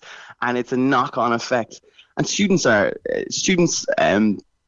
so malleable, and for good and for worse, when they go bad in a subject, or if they get a few bad results, they keep going down and down. And we've been chatting to mothers, it's what we do, and parents all day, and one of the things they've been telling us is confidence. And do you know what? One of the biggest things in maths is confidence. And like, that's all parents talk about is confidence. And one of the amazing things we have is in our maths grinds, our most attended class is primary school. Primary school? Yeah. It's is it there the problem starts, TJ? Possibly, usually it kind of is that first year, second year. So the parents are thinking, right, let's have them ready to enter secondary school, because the support in primary school is amazing. And when you move into the secondary school curriculum, the maths is a lot harder. Oftentimes the parents will be a long way removed from doing that type of maths, and students can end up getting lost. Do you know what I mean? When people are introduced to algebra and it's like, oh God, I can't really help them here, and the student just goes backwards. And that's what you begin to see early in secondary school. Yeah. How do you agree or disagree on this point? We've started giving calculators to children way, way too young. So the skill of mental arithmetic, actually using that muscle that is the thinking center in the brain, that skill is gone. And all the log book, the things, logs and sines and tangents and cosines that we all use in maths every day, they're in the calculator. So you don't have to figure out how it works out. Do you think that in taking that out of the curriculum, we've actually damaged people's ability to learn and remember? I actually was talking to a parent about this last week, and I actually would tend to slightly disagree. Would you? Yeah, I would. I disagree for the reason that kind of like when you think of all these students now entering the workplace, right? What are they going to be doing? They're going to be working on computers, work with Excel, engineers working, coding, all that kind of thing. And that's all done through computers, right? Right. But working with computers and problems like that requires kind of a different way of kind of processing words and maths and algorithms. And, years and years ago, you had to learn your tables by heart. And they still learn tables in the school curriculum, but maybe not to the extent as it was done previously. But the types of questions on the Leaving Cert after Introductory Project Maths has changed. Yes. And the types of queries has changed as well. So here's the question. Is it worthwhile really hammering home the tables, or is it worthwhile to get a basic understanding of the basics of the tables and then begin to say, hey, right, let's teach you to really problem solve? It's funny that you should say that, because I was talking about that with my daughter, because I used to do, when I would be helping her with her maths, and I'd have something done in my head, and she's writing it down in a column, and I said, no, do it in your head. She says, I'm never going to have to do it in my head in real life, Dad. I'm never going to have to do it in my head in real life. I said, okay, fine. I get it. Yeah. I know, she's copping out. But it is a different way. Like the problems they'll receive from the junior cert and Leaving Cert upwards, the curriculum has changed. They're doing more continuous based assessment. It's all problem solving. It's all thinking about reality and bringing maths into that. Yeah, and I think people struggled as well with it. You couldn't really relate it to anything in real life. You'd relate languages because you need them. You can relate history and geography because you're travelling and you know things. You couldn't relate maths to real life, and people struggled with that. Is that still the same? I guess there's a part of that too, but maths actually, and one of the things talking to parents as well, right? Like, why is there such a focus on maths now? It's because parents are thinking about, right, like, what are the jobs of the future? Where are the opportunities lying? And it is in engineering. It is work with computers. Coding. What's the core subject to that? It's maths. It's problem solving. That's what these companies are looking for. And I know I was reading this morning in one of the papers that in England, maths has become the number one subject chosen for A levels, having previously been down fourth in the year 2000. That it's a global thing.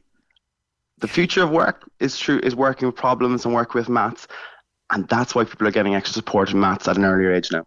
I see. Tell me about Breakthrough. You set it up in 2020, 2 years ago. Set up in 2020 and kind of spawned from work with Fionn McCarthy. I was like, right, there's something here, and if you can keep a personable touch to maths, bring a bit of energy and enthusiasm to it, you can be surprised why you can turn around. And I ended up setting it up, and we went online. So obviously COVID had an impact, and then I began to see that students were progressing online and actually really getting benefit from it, and still playing their hurling, still playing their football. I was like, yeah, that makes so much sense. Why not do small classes online? Why would you drive back in and out to Cork City to get a grinds and come back out again? And you've already gone to school 9 to 5 and go back into the car. It made very little sense to me. And so I set it up, and I began to just hire friends of friends who were in UCC, who were very bright and were studying maths and engineering in UCC. And it just kicked from there. And like, we added more structure to it, and we had a super year last year. And this coming year, really, really excited for it. We put, we're hoping to grow big time across this year and teach over 1,000 students in a given academic week this year. And that's crazy when you think about it. It's only 2 years set up. You know? Well, clearly you're getting something right, TJ. You're clearly getting something right. Had super talent, and one of the big kicks for me was we hired Shane O'Connell, who has over 20 plus years experience at both primary school and secondary school level, at principal level as well. And we both agreed, like, yeah, look, there's a huge opportunity here to give students help with maths. Online is the way forward, and keep the classes small, keep them personable, and it'll be such a valuable service to parents and students across Ireland and further afield. You're breaking down the mystery, and that's the key to it all. Breakthrough Maths founder TJ Hegarty started in September 2020. 2 teachers, 24 students, has now employed 28 tutors and a principal and head of education, and will teach over 1,000 people a week.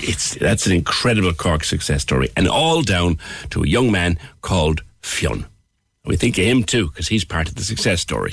Access all areas on Cork's 96 FM. Your guide to nightlife on Leeside. Hi, it's Michael with the latest in Cork entertainment. Award-winning Andrew Ryan is a Cork comedian making it big in England, winning the Leicester Comedy Festival Best Show Award alongside numerous TV appearances. He comes to City Limits Comedy Club this Saturday night. Access all areas. Sharon Shannon, Francis Black and Mary Coughlin are set to unite once again for a unique show bringing together their collective talents. An evening with Sharon, Francis and Mary is a night not to be missed, taking place at the Opera House on Sunday, September 11th. Access all areas. If you have a gig, exhibition or any entertainment news coming up in the next few weeks, drop us a line here at Access All Areas on AAA at 96fm.ie. Access all areas. Your guide to nightlife on Leeside. On Cork's 96 FM. During the early days of the pandemic, the very early days, I'm talking March, April 2020, what was the most amazing thing to watch when we were all locked down and living in genuine fear, because we were frightened at the time, the number of people who volunteered anywhere they were needed. They brought bags of messages to elderly people who were cocooning and all that kind of thing. Just hundreds of thousands of people volunteering and doing stuff. And it should have been no surprise to us, because we're really good at this as a nation of people. But now the Cork Volunteer Centre has come up with an idea to, I think, Adam Lacey, the manager down there, to build on that and to build on that incredible sense of community that emerged at the start of COVID. Good morning. Good morning, PJ. How are you? Very good. That's what happened. It was amazing the way people just put up their hand and said, I'll help any way I can. We're a great country Absolutely. That way. Exactly. And like at the start of the pandemic, we started reaching out to members of the public just to put their name forward if they wanted to help in any way. And we saw thousands of people sticking their names down just to offer help, even just to, like you said, deliver the messages or go to the pharmacy or anything that was needed, I suppose. I remember being here in the mornings and reading out almost every day a set of numbers that you could pick up the phone if you wanted to help with this or help with that or help with the other. And people did, and there are thousands. Exactly. And look, from what we're working on now is the Cork Community Volunteers, and that's kind of a stepping stone from that. So all those good people that put their name forward, we wanted to keep in contact with those people and see if they wanted to engage in other ways in the communities, because a lot of the feedback we were getting was that people kind of wanted to get to know their neighbours. They might have been new to Cork, and especially during the lockdowns and everything, it was hard to meet your neighbours or hard to do any activities in your local community. So this project is a good opportunity for people to get involved and take part in local community events and festivals and have a bit of fun when they're doing it. So tell me about it. You just sign up? Yeah, exactly. So the community volunteer program, it's very flexible in terms of we have a series of events that'll come up throughout the year. A lot of them with Cork City Council, and then some other organisations like Cork Film Festival or Cork Pride. And people can opt in whenever they want. There's no commitment. They don't have to do a series or a specific number of volunteering festivals, but if they're free on a weekend and they want to help out, they can sign up to help on that. And it's different than maybe mainstream volunteering, where people have to maybe go to a charity shop a certain day a week for a number of hours, or people have to go to support an office or support an admin role as a volunteer. This is very flexible, and it can work with people that maybe have full-time jobs or maybe have weekends free and they want to help out. Now, there's training involved. I think you provide some training if people need it. And what about stuff like awkward stuff like Garda vetting and all that? Will you deal with all that? Exactly. So all of that's covered. A lot of the roads won't be dealing directly with children or any vulnerable people. So Garda vetting won't be required for a lot of the stuff that we're doing. It's mostly like stewarding at festivals and events and signposting members of the public where to go and that kind of stuff.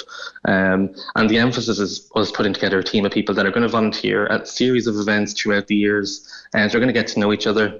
And what we've seen so far is we've seen some of our new friends from Ukraine that are getting involved. So they're getting to meet some members of the Cork community, and they're starting to find their footing here. While they're living here in Cork. So it's really good to see. And the interest, Adam, is it coming from young people or older people? Oh, the age range is very diverse. So we have young people in their early 20s all the way up to people in their 60s. So there's a very diverse age range in the group. And what motivates people to get involved, do you think? I suppose after 2 years of not being able to do much and being stuck inside and lockdowns and all that kind of stuff, I think people are very eager to get out there and do stuff now and get involved. And like I said, a lot of people may be new to Cork, they want to get involved. So they could be from here in Cork learning English, or they could be living here now after moving from a different part of the country. So it's a good opportunity for people to, I suppose, get to know Cork, get to know the various different festivals. Like, we're very lucky in Cork to have so many amazing festivals throughout the year, which other counties don't have as many. So it's a good opportunity for people to have a bit of fun, volunteer, and get to know their communities. Okay, and people can find out information on the Cork Volunteer Centre. You have a website, I take it? We do, of course. So volunteercork.ie on our website and on our social media platforms. We're usually posting about it as well. Okay, volunteercork.ie. Thank you very much. That's Adam Lacey, the manager of the Cork Volunteer Centre, for looking for community volunteers of all kinds to help out in their local area. 0818 96 96 96 on the Naked Bike Ride. Still stuff coming in. Some of it is funny. Morning, PJ. What about the Lord Mayor? I'd say he didn't think this was in his job description. Put me on that bike and 'twouldn't be happening again. People, chill out. Chill out. Burr is talking about the photo shoot at the end of the Naked Bike Ride on Saturday, where the participants, those that wanted to, stood in for a photograph in the All Together, as Mary put it earlier on, with the Lord Mayor. And did the Lord Mayor think that was in his job description, asked Burr. Well, I'm sure Burr, she would have seen it on her diary. The Lord Mayor, Deirdre Ford, would have seen it on her diary this year, and she'd have been there. And certainly if she didn't see it, the legend that is Finbar Archer would have seen it and said, Lord Mayor, see that? We're going there on Saturday. Yeah. I don't know. There's a lot of people upset, strangely upset, by that photo shoot at the end of the bike ride. The bike ride doesn't seem to be bothering anybody. But a lot of people saying that the photo shoot at the end of it was a step too far. Really? I mean, it's 2022. 0818 96 96 96. Weekdays, 6 to 9 a.m. On Cork's 96 FM. How did you get stung at the end of a relationship? When we were about 20, a mate of mine was madly in love with this one. She did the dirt in him. He found out. So they went for a cycle. They stopped at a shop and she went in and he stayed out to mind the bikes. She had a quick release saddle. He robbed the saddle and tore off. Are you serious? She was ringing him for hours. He never answered the phone again. That is so amazingly petty. Casey and Ross in the morning with Noel DC Cars Blackpool. Exclusively Skoda in the city. Find your next car online at noeldc.com. Open 24/7. 96 FM. The lines are live. And we're ready to talk. Can we just talk? Call 0818 96 96 96. Text or WhatsApp 083 396 96 96. Email opinion@96fm.ie. The Opinion Line with PJ Coogan. On Cork's 96 FM. 0818 96 96 96 is the number to call. The text or WhatsApp is 083 396 96 96 and your email is opinion@96fm.ie. You will have heard in the news over the weekend and seen in your newspapers today that NASA, and I think Leo Enright mentioned the last time he was on the Opinion Line, the great Leo Enright mentioned that NASA is about to send people back to the moon, or thinking about sending people back to the moon. And when someone does go back to the moon, that somebody will be a woman. And we're also hearing that someone is more likely to be a person of colour also. And all that is happening. The Artemis project is the latest NASA project and all that. It'll take the next number of years. Eugene, who could always be relied upon for things like this, says, "Hi, here's a nice piece of trivia about NASA going back to the moon. NASA called their first mission to put a man on the moon Apollo. Remember that? Now, 50 years later, they're planning to return people to the moon. This time, the missions will be called Artemis. In Greek mythology, Apollo and Artemis were brother and sister. My goodness. Zeus came down to Earth, had an affair with Artemis, and they had a son called Hera. Zeus's wife turned the son into a bear. Okay.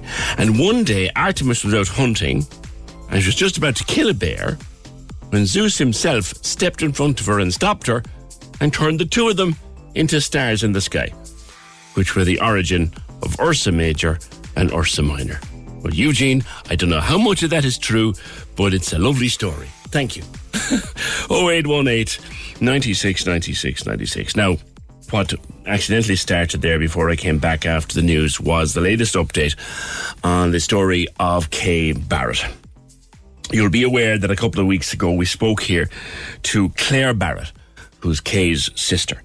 Kay is currently in jail in Limerick prison, and she was jailed in February when a number of suspended sentences were reactivated and a number of breaches of a barring order were reactivated, and Kay has severe mental health difficulties. She's from Donaghmore. She has severe mental health difficulties. And we heard the last time that when Judge James McNulty was sentencing her in the district court in Clonakilty, I think it was, that he just felt he had no option but to send her to prison because the services aren't there for her. And her family believe she should be receiving mental health services to deal with her various issues and her disorder. And instead, she is currently in Limerick prison, where she'll be until December. After I did that interview with Claire a couple of weeks ago, we were contacted from someone who gave us their identity, couldn't come on the air, but wrote to us in great detail about elements of the story. Knew Kay, was familiar with Kay, but wanted to speak to us on a general term. And the gist of what that person had to say was that, in their opinion, both the patient and the family needs to work more with the services. That was the gist of what they were saying. Both Kay and her family have been involved with the services for quite a number of years. But in general terms, what this writer, this correspondent was saying to us was that families and the patient need to be willing to work more with the system. That was their view, having listened to the interview. Now, Claire, and indeed Kay's aunt, Carmel, were listening to me the day I read out that message, and they wanted to respond to certain elements of it. So I have been speaking to Claire again, and also to Kay's aunt, Carmel. Now, Carmel, let's start with you, and you're based in France. You contacted us after we had communication from a person who worked in the system following my first interview with Claire about Kay. That person made the point that families need to liaise with the system. And I think you're both saying that's extremely difficult to do. Yes, despite what is officially said, that now the approach is the whole person approach and community care, etc. is important, it doesn't seem to be the case. What was your experience in trying to liaise with the system? Well, there's one major problem that when we want to get information about Kay, for example, presently when she's in prison or when we address any official bodies, ministries and so on, weren't entitled to information because of the GDPR. That's the answer we got, which meant that the first time she was in prison, we got no information. But on the other hand, we were able to talk to the chaplain who could tell us that Kay was doing okay. So I wonder if this GDPR, it's kind of an umbrella answer, that that's why we can't get information. I know that Claire had permission from Kay to see and obtain her medical records, and that even proved very difficult.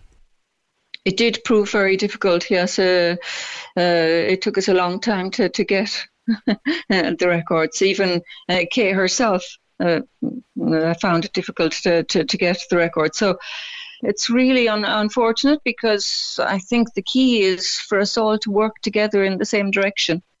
Kay ended up, unfortunately, in the Dóchas women's prison because she breached a barring order, and that was a barring order the family had been advised to take out. Would I be right in thinking, Carmel, that if you'd known she might end up in Dóchas for breaking the order, you wouldn't have taken it out? Of course not. Of course not. No, our understanding was that it would be a way to get her back into the mental health services, because she was discharged in spring of 2021. We were told by the Gardaí and by the social services that if there were a barring order, then she would be referred to a judge who would see that her problem was not a criminal problem, but a problem of mental health, and so she'd get back into the care system. It really backfired. It did, and unfortunately, when she broke the order, it was in Dóchas she ended up. How did you feel when that happened, Carmel? Shocked, I imagine. Well, she didn't end up in Dóchas immediately. In fact, she ended up in Limerick. She was imprisoned for the very first time in February 2021. On the 20th, she was supposed to stay in prison for 4 days. Yeah. That's the information we got. Yeah. And the next thing we learned that she was in Dóchas. So it just shows how this lack of communication, that we always got information after the fact. Right. And in Dóchas, she was supposed to be in Dóchas for 2 weeks or something like that, and she ended up being there until March 31st. So she went in February for 4 days, February 20th, and she came out on March 31st. So we were really shocked then. That's when we started writing and making noise, because we said, this is unbelievable. The family effectively feel, I think, Carmel, left out in the cold while Kay is going through her troubles. Exactly, and the whole idea of somebody who is ill being imprisoned for being ill, and we felt that every day, every extra day she stayed in prison was only detrimental, because what happens in prison, you lose your social skills, you lose your responsibility for everyday activity like preparing meals, shopping and so on. So you come out worse than ever. Now, the person who wrote to us was speaking more in general terms and said, look, families need to work with the system. But here you are telling me and giving me numerous examples of how, you might think that's the right thing to do, but just try and do it. Exactly. Exactly. Have you any, I know you're in France, have you any contact with Kay at the moment? Are you allowed to speak with her? We write to each other. Yes. And she writes regularly to me. And from her letters, how do you think she is right now? Well, she says that she misses nature, she misses being able to go out, that she'd like to go for a walk or a run in the yard, but it's filthy. It's just a shame. At the same time, I find her writing is very coherent and rational, and that makes it even worse. The fact that she's so aware of the situation. Yes. And are you fearful that when she does come out of prison, which I understand is close to Christmas, it'll be happening, that the whole thing could start again? Well, it's what happened. It's what happened the last time she came out of prison. This is her third stay in prison. And each time, when she came out in March, on the 31st of March, an appointment with a consultant had been arranged for the 12th of April. You have to wait 2 weeks for an appointment. And you come out to an environment you've lost touch with. It's just not on. Anything can happen in those 2 weeks. And it did, in fact, because she had the appointment and then she was given another appointment for the end of May. And it was just to give her a prescription. So each time her hopes went up, and then they were squashed by what happened in reality. She's very anxious to get back into treatment, this DBT treatment, isn't she? She is, but for me, I don't think there's just one miracle fix. Yeah. That the DBT, it's true that Kay did start it, and she wasn't well enough after her chaotic year, and it didn't go very well. And for me, it's the lack of continuity above all. It's really this need for communication with everybody involved around Kay, so that we know what's going on and that she has someone to turn to as soon as she's feeling on a slope, instead of it always ends up being the crisis moment. Deal with her when there isn't a crisis is what you're asking. Exactly, yes, to have more prevention. Carmel, it's good to speak with you, and I'll be speaking again shortly with Claire. Thank you for being with me today. It was a pleasure, thank you, and thank you for your programme. So Claire, back with you now, and we'll talk about that communication we received in a moment, but the last time you and I talked, you were about to go and see Kay. How is she? How was she then? Yeah, I went to see her on Saturday, and she was very good, and it was really nice seeing her. She was in great form. Yeah. And I think it's really kind of giving her a lot of hope that, something might happen now, because because of the interviews and the newspaper article. She just, I suppose she feels like more people are thinking of her, and it's just giving her a bit more hope. And the prison guards were lovely as well, and they really have great time for Kay. And they were just saying they know her, they understand her struggles, because they see what she's like when she's unwell and how she is when she's not manic, I suppose is how you describe it, or not deregulated. And they've great time for her. So she's reasonably well at the moment, which is good to hear. Yeah. And she's aware of the interviews that yourself and Carmel are doing. That gives her a boost. I'll come back to that letter we got to the programme after my last conversation with you, where the person said that the families need to liaise a bit more. Now, Carmel's not impressed with that, and I think neither were you. No, because I feel like we did try to reach out and get some contact, but it was quite what would you say, not very consistent. And every time we get a phone call, I felt like it was a different person. It didn't seem like there was much communication, because I suppose Kay was going to the emergency room quite a lot, and it might be a new doctor, and I'd have to explain Kay's situation. Yeah. And it just felt that not very kind of cohesive or together. But yeah, we definitely did reach out. But I suppose when she was discharged in October 2020, there was a very definite lack of communication then, you know, and we just kind of felt on our own a bit. Yeah. And as a family, you just want the best for her. I know that, and I've talked to Carmel about her ending up in Dóchas, and she said that had you known at the time that taking out the barring order could have possibly ended up with her in Dóchas, you'd never have done it. God, no, we would never have done it. We really would never have done it.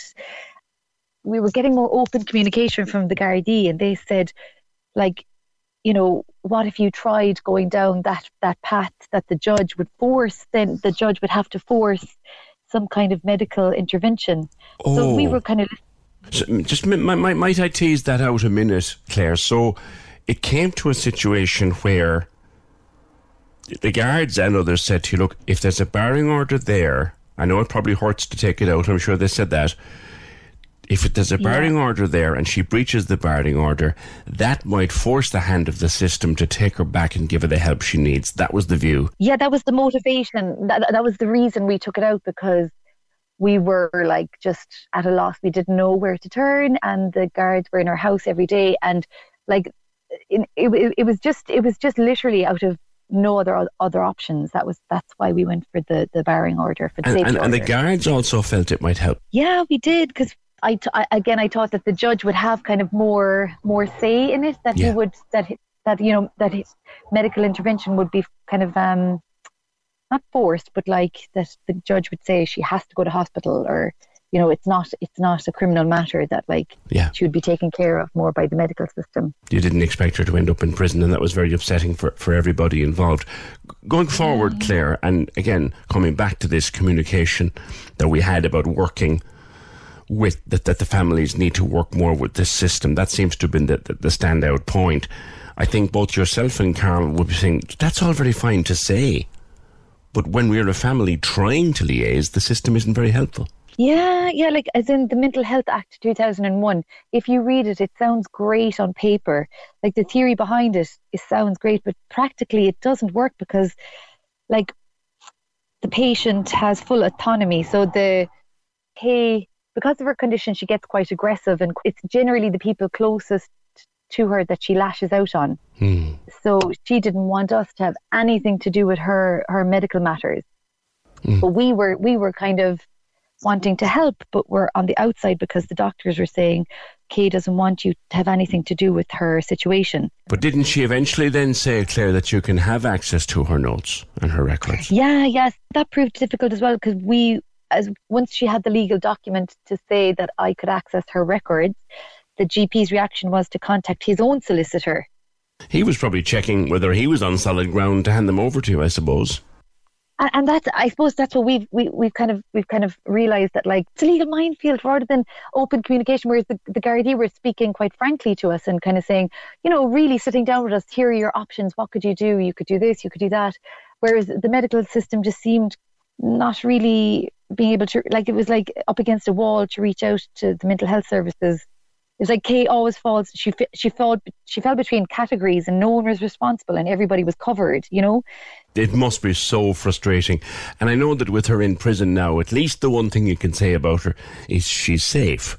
But of course, she'll be out again. And I think your fear and Carmel's fear is we'll just end up back at square one.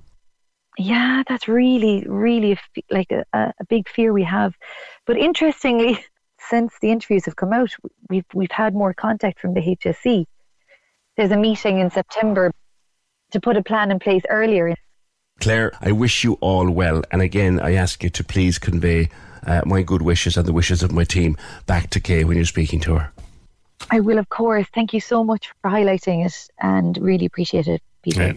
Kay Barrett due to be released from prison before Christmas, shortly before Christmas, and my thanks to, again, her sister Claire and her aunt Carmel, who's based in France. Just we catch up there over the weekend. It's a sad situation, and as I recall, Don O'Leary is saying at the time when he was on talking about how mental health issues develop when people are very young, when kids are very, very young. The next Kay Barrett is currently maybe sitting troubled in the back of a classroom because we don't pick up on these things early enough in people's lives. Thanks for that. 0818 96 96 96. Did you ever hear of a jellyfish garden? A what, PJ? A jellyfish garden. One has opened in Blarney Castle, of all places. Next. All the stars on one show. Hello, ladies and gentlemen. My name is George Ezra. What's up, y'all? I'm Beyonce. Hi, this is Harry Styles. Hi, I'm Lizzo. Hi, Ed Sheeran here. The Hit Mix with Shane Bucks on your radio. Weeknights from 8 on Cork's 96 FM. Dr. Tom Doyle from the UCC. It is at Blarney Castle. It's an aquarium within a garden, correct? Good morning. That's right. Yeah, how are you doing, PJ?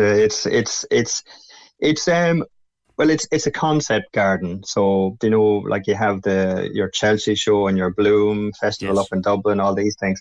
So that's kind of where we're going with this. It's a concept garden inspired by jellyfish. But essentially, what it is, it's if you were to look at it or imagine it, it's almost like looking at a stage.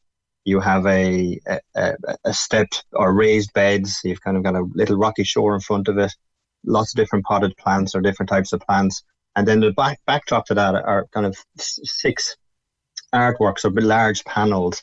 And set in one of those panels, we have an aquarium with live jellyfish inside that. So it's not a garden you walk through. It's a garden that you would look at, if you were at the Bloom Festival. I got you. And the live jellyfish within it, how are they being maintained? How are they being kept alive, I guess? I mean, jellyfish live in the open sea, so... Absolutely. And see, that's the beauty of this, is that, most people experience what a jellyfish has either been stung, or you see them on a beach, washed up on the beach, and they just look like a blob of jelly. And what we tried to do, the idea here originally was to take jellyfish out of the sea and put them in a place where people can appreciate them in a different light or look at them in a different way. And that's why, because when you see a jellyfish on the beach, you're just immediately thinking of being stung. So by putting jellyfish in an aquarium in a garden, there's the opportunity to kind of look at them in a different light and in a more positive way, and kind of see the beauty of them, and then that's what we've done. We've tried to compare and contrast with different types of plants and the shapes and symmetries and stuff like that. Yeah. You say that they are feared and misunderstood, but they're feared for a reason, Tom. No one wants to get stung, I guess. Absolutely, and we're not saying that they don't sting, but I guess they do get more of a bad press lately, in the sense that there seems to be, people are always reporting on them, saying that they're increasing and that they're taking over the world, and the evidence isn't there for that for many species. Jellyfish have always been there, and they are a natural part of our system, and they do sting, but 99.99% of the stings are fairly mild, and to be no worse than a nettle sting, or not even as bad as that. So, but yes, you can get a very bad sting by a jellyfish. So there's fear, but what we're trying to do is balance that and just get people to look at jellyfish in a different way. Tom, what exactly is a jellyfish? It sounds like an awful stupid question, but we expect fish to have fins and tails and eyes and gills. A jellyfish, what is it? I mean, is it a living, sentient creature as such? They're animals, absolutely. They don't have a brain as such as like what we think of as a brain. They have a nervous system, a very simple nervous system. It's like a ring around the edge of them. They can sense vibrations. They can sense touch and chemicals. And they need oxygen from the water, just like we need oxygen. So they are living animals. They're one of the simplest animals that are out there. So when life first evolved, these guys were what kind of dominated our oceans. Yeah, like when you're swimming in the sea, particularly in warmer parts of the ocean, you'll see fish swimming around. But the minute you step towards them, they sense you're there and they're gone. Not so with a jellyfish. Yeah. And that's what can be. Well, jellyfish will. That's what's nice about a jellyfish. If you're in the sea and fish will swim away from you, jellyfish, you can sit there and you can watch them and watch them pulsate as they're swimming past you. but they will sense you in they can sense vibrations. I see. Okay, so they have sensory. They know something is there. Yes, and they can sense their prey. They can, they're almost tasting the water in some sense. But they'll use their tentacles. They'll have a. If you imagine some of these jellyfish, they're almost like an exploding star. The tentacles will be stretched out in all directions, and they're trying to capture their prey because most of them don't have eyes like, say, we do have. There are some jellyfish that do have eyes and can actually see, but the jellyfish in Irish waters don't. And so they can, they have to just feel their way around in the environment and actually try to capture their food. And that's why they have, and that's what's actually really nice on how we in the garden, we're showing their shape, because jellyfish are unusual in that they're round. So they have this what we call radial symmetry. But whereas most animals like ourselves and like if you think of insects, we have what's called mirror symmetry. So you have a left and a right hand side. Yes. So think of a butterfly's wings. Like you can see this beautiful symmetry. But the same with ourselves, we have a left and a right hand side. But jellyfish have this round symmetry. So if you look at a wheel and you spin a wheel around, it always looks the same. Well, jellyfish are almost the same thing. You can spin a jellyfish around and it always looks the same. And they're round for a reason, because they can't see as such. They have to find their food in all directions. So being round is one of the best ways to do that. You can stretch your tentacles out in all these different ways. And so whatever way food comes, you can capture it. So, but I should say there's a beautiful illustration that kind of demonstrates that in the garden, and we call it the jelly flower man. It's hard to visualize, but do you remember or you might know the Vitruvian Man from Leonardo da Vinci? Yeah. The guy in the circle. And the guy in the circle, the arms stretched out. So that's what the artist Siobhan Doherty has done, that she's taken the Vitruvian Man, put him inside a circle, but instead of a circle, we've made a jellyfish. So it's half jellyfish and half flower, because flowers have that symmetry as well, that round symmetry. And that's why we find flowers very attractive, that kind of beautiful symmetry, 5 petals, and you spin them around, it always kind of looks the same. So jellyfish have that as well, and that's what's kind of unusual amongst the animals, because most animals don't have that. So the garden, I should say as well that it's a collaboration between an artist and then Siobhan Doherty, and then the head gardener of Blarney Castle, Adam Whitburn, and his ideas helped to create this garden. And because we had the initial idea, but then it's how do you put it together? How do you get the plants and the different plants, and how do you get them blooming at the same time and get the jellyfish together? So it was a lot of fun. What kind of, it's moon jellyfish are the ones there? That's right. Yes, the moon jelly. They're the common jellyfish that you'd find on our shores. So and that's what we have in the tank. And actually, I didn't answer your question earlier. You asked how do we keep them? They're in a special tank called a Kreisel tank, which is the German for merry-go-round. So essentially, what that creates is a circular flow of water around the aquarium.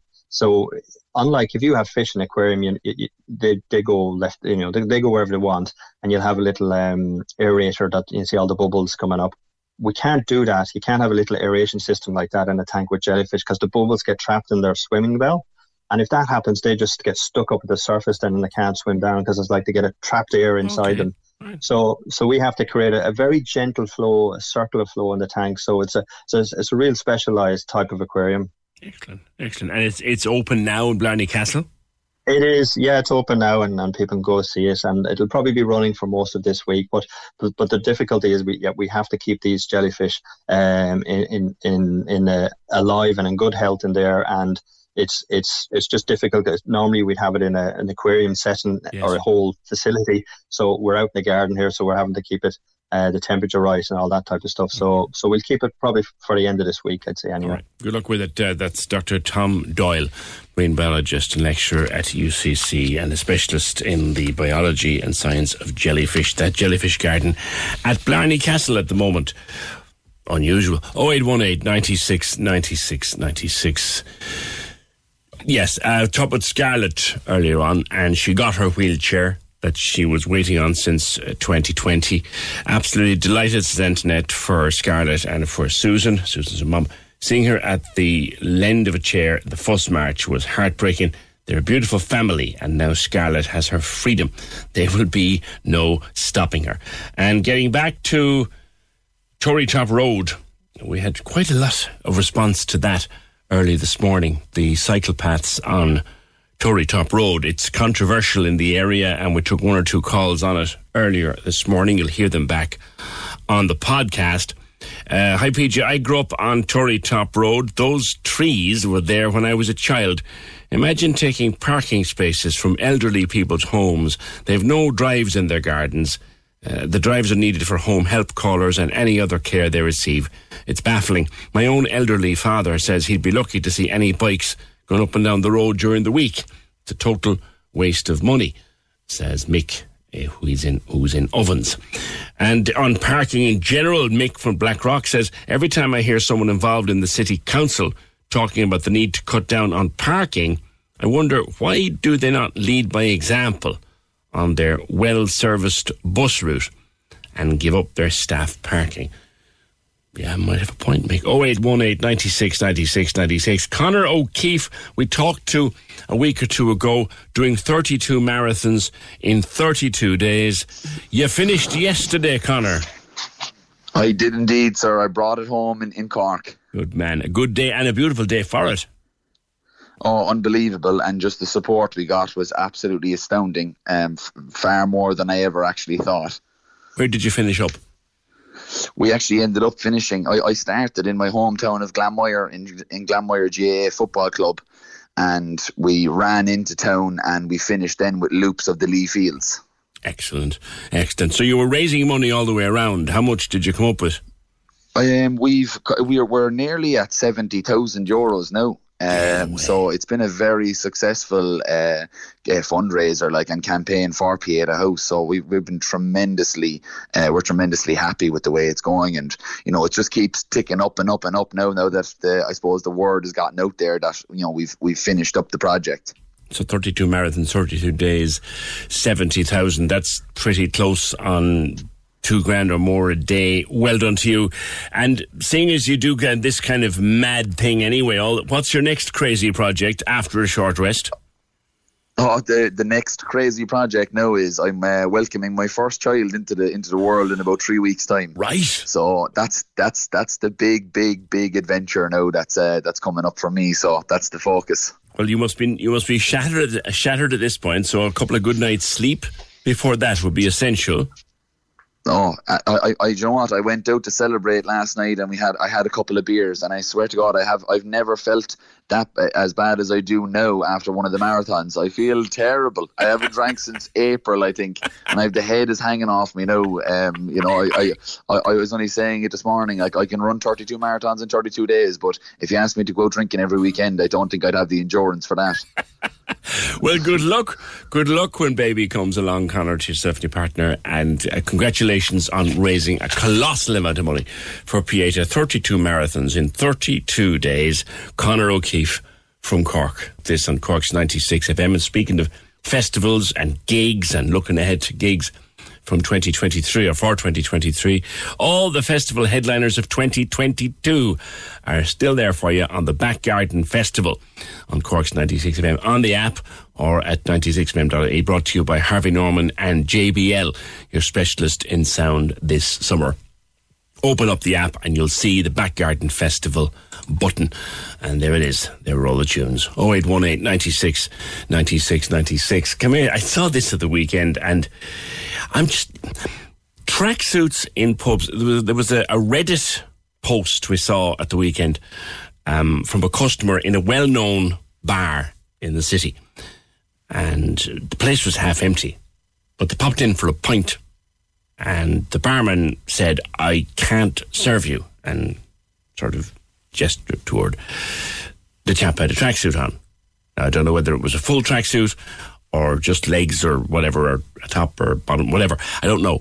But I had no tracksuits, no service in one particular city centre bar. And there's a couple of bars in Dublin after doing it now. There's a piece actually in today's Irish Daily Mail.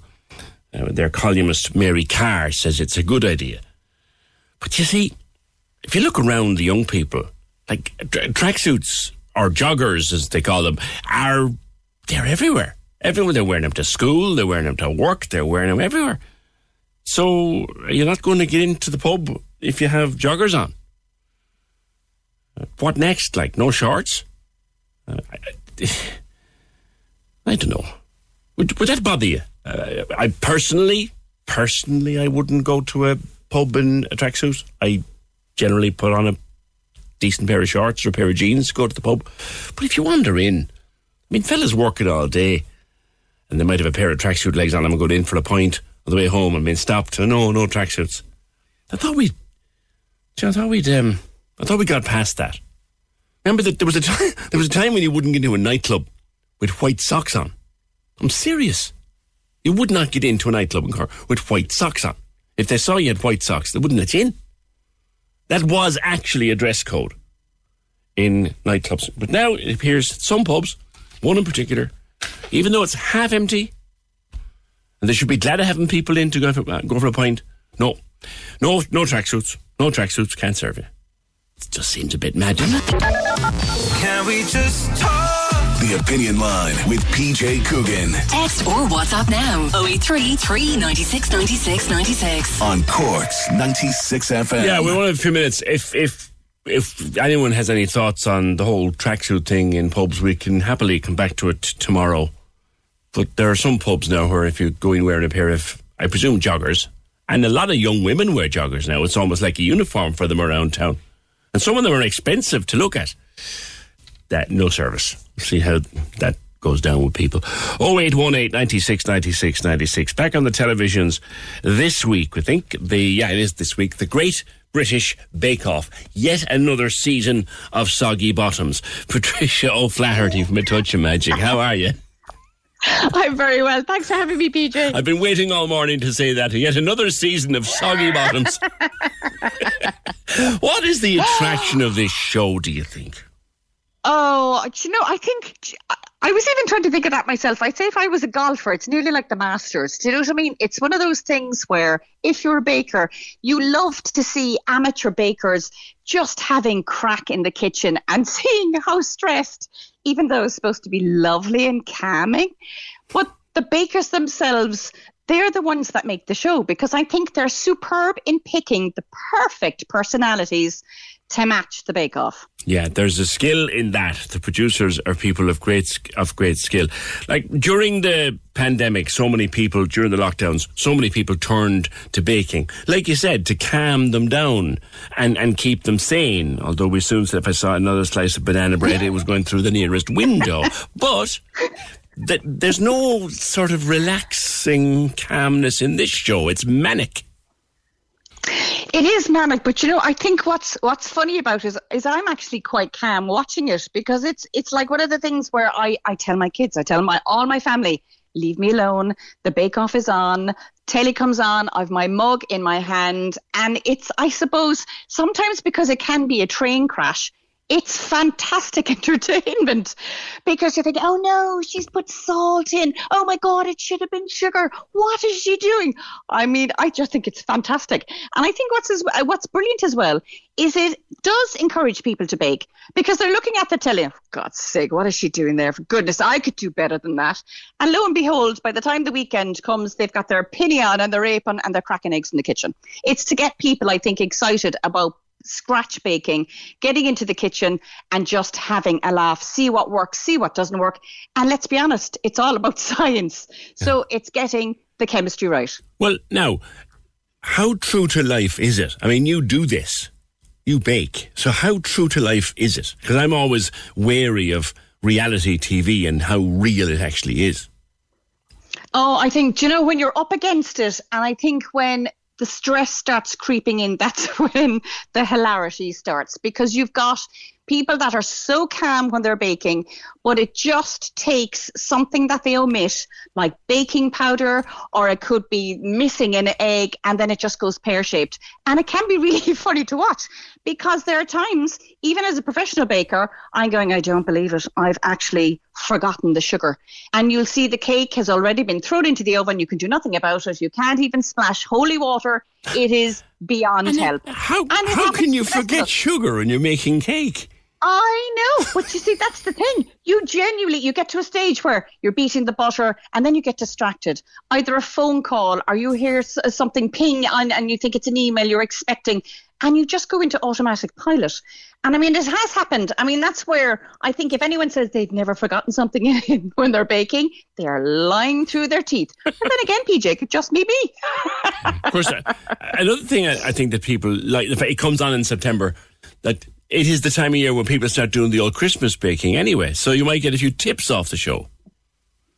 Oh, yes, absolutely. And I think it is amazing because you'll find little things, even as simple as lining a tin, and it's things that you'd never think of, that if you were even weighing out golden syrup, that you oil a spoon so that when you're dipping it into your golden syrup, it just slides off. Yeah. So, I mean, there are little tips and tricks that you can watch on TV, and they're little gems. But I think what's lovely is the fact that these are complete amateur bakers. You cannot be a professional baker. You can't be in the industry. You have to be somebody that literally cracks eggs, bakes, and does all the necessary baking morning, noon and night at home. And cracks eggs and then spends the next 2 minutes trying to fish the shell out of the bowl. Yes. That's your great crack, as they say. Well, do you know what gets a small piece of shell out of the bowl? I learned one time. A big piece of shell. Yes, it'll stick to exactly. it. I didn't know that. Yeah. I saw a video on TikTok about that. So it starts in September. It'll grip people again for another season. Mick was on to say, Patricia, bakers don't use sugar. Confectioners use sugar. There was a strike about this. Did you know that? No. Well, Mick is always reliable to come up with something like that. Thank you, Mick, and thank you, Patricia O'Flaherty from A Touch of Magic, the Great British Bake Off, season 306, I think, starting in a couple of weeks' time. Another season of soggy bottoms on the way. Cork's 96 FM, that's about your lot for today. The programme edited by Fiona Corcoran, produced and researched by Fergal Barry. See you tomorrow just after 9. Weekdays, 6 to 9 a.m. On Cork's 96 FM. Someone says here, the Rose of Tralee, cringe, and then the green emoji, meaning they're unwell. Yeah. All right, so if there's the traditional Rose of Tralee in its current format as we know it, why isn't there one for lads? Let's have a lads Rose of Tralee. Yeah. The Bros of Tralee. The Bros of Tralee. Casey and Ross in the morning with Noel DC Cars Blackpool, exclusively Skoda in the city. Find your next car online at noeldc.com. Open 24/7. 96 FM.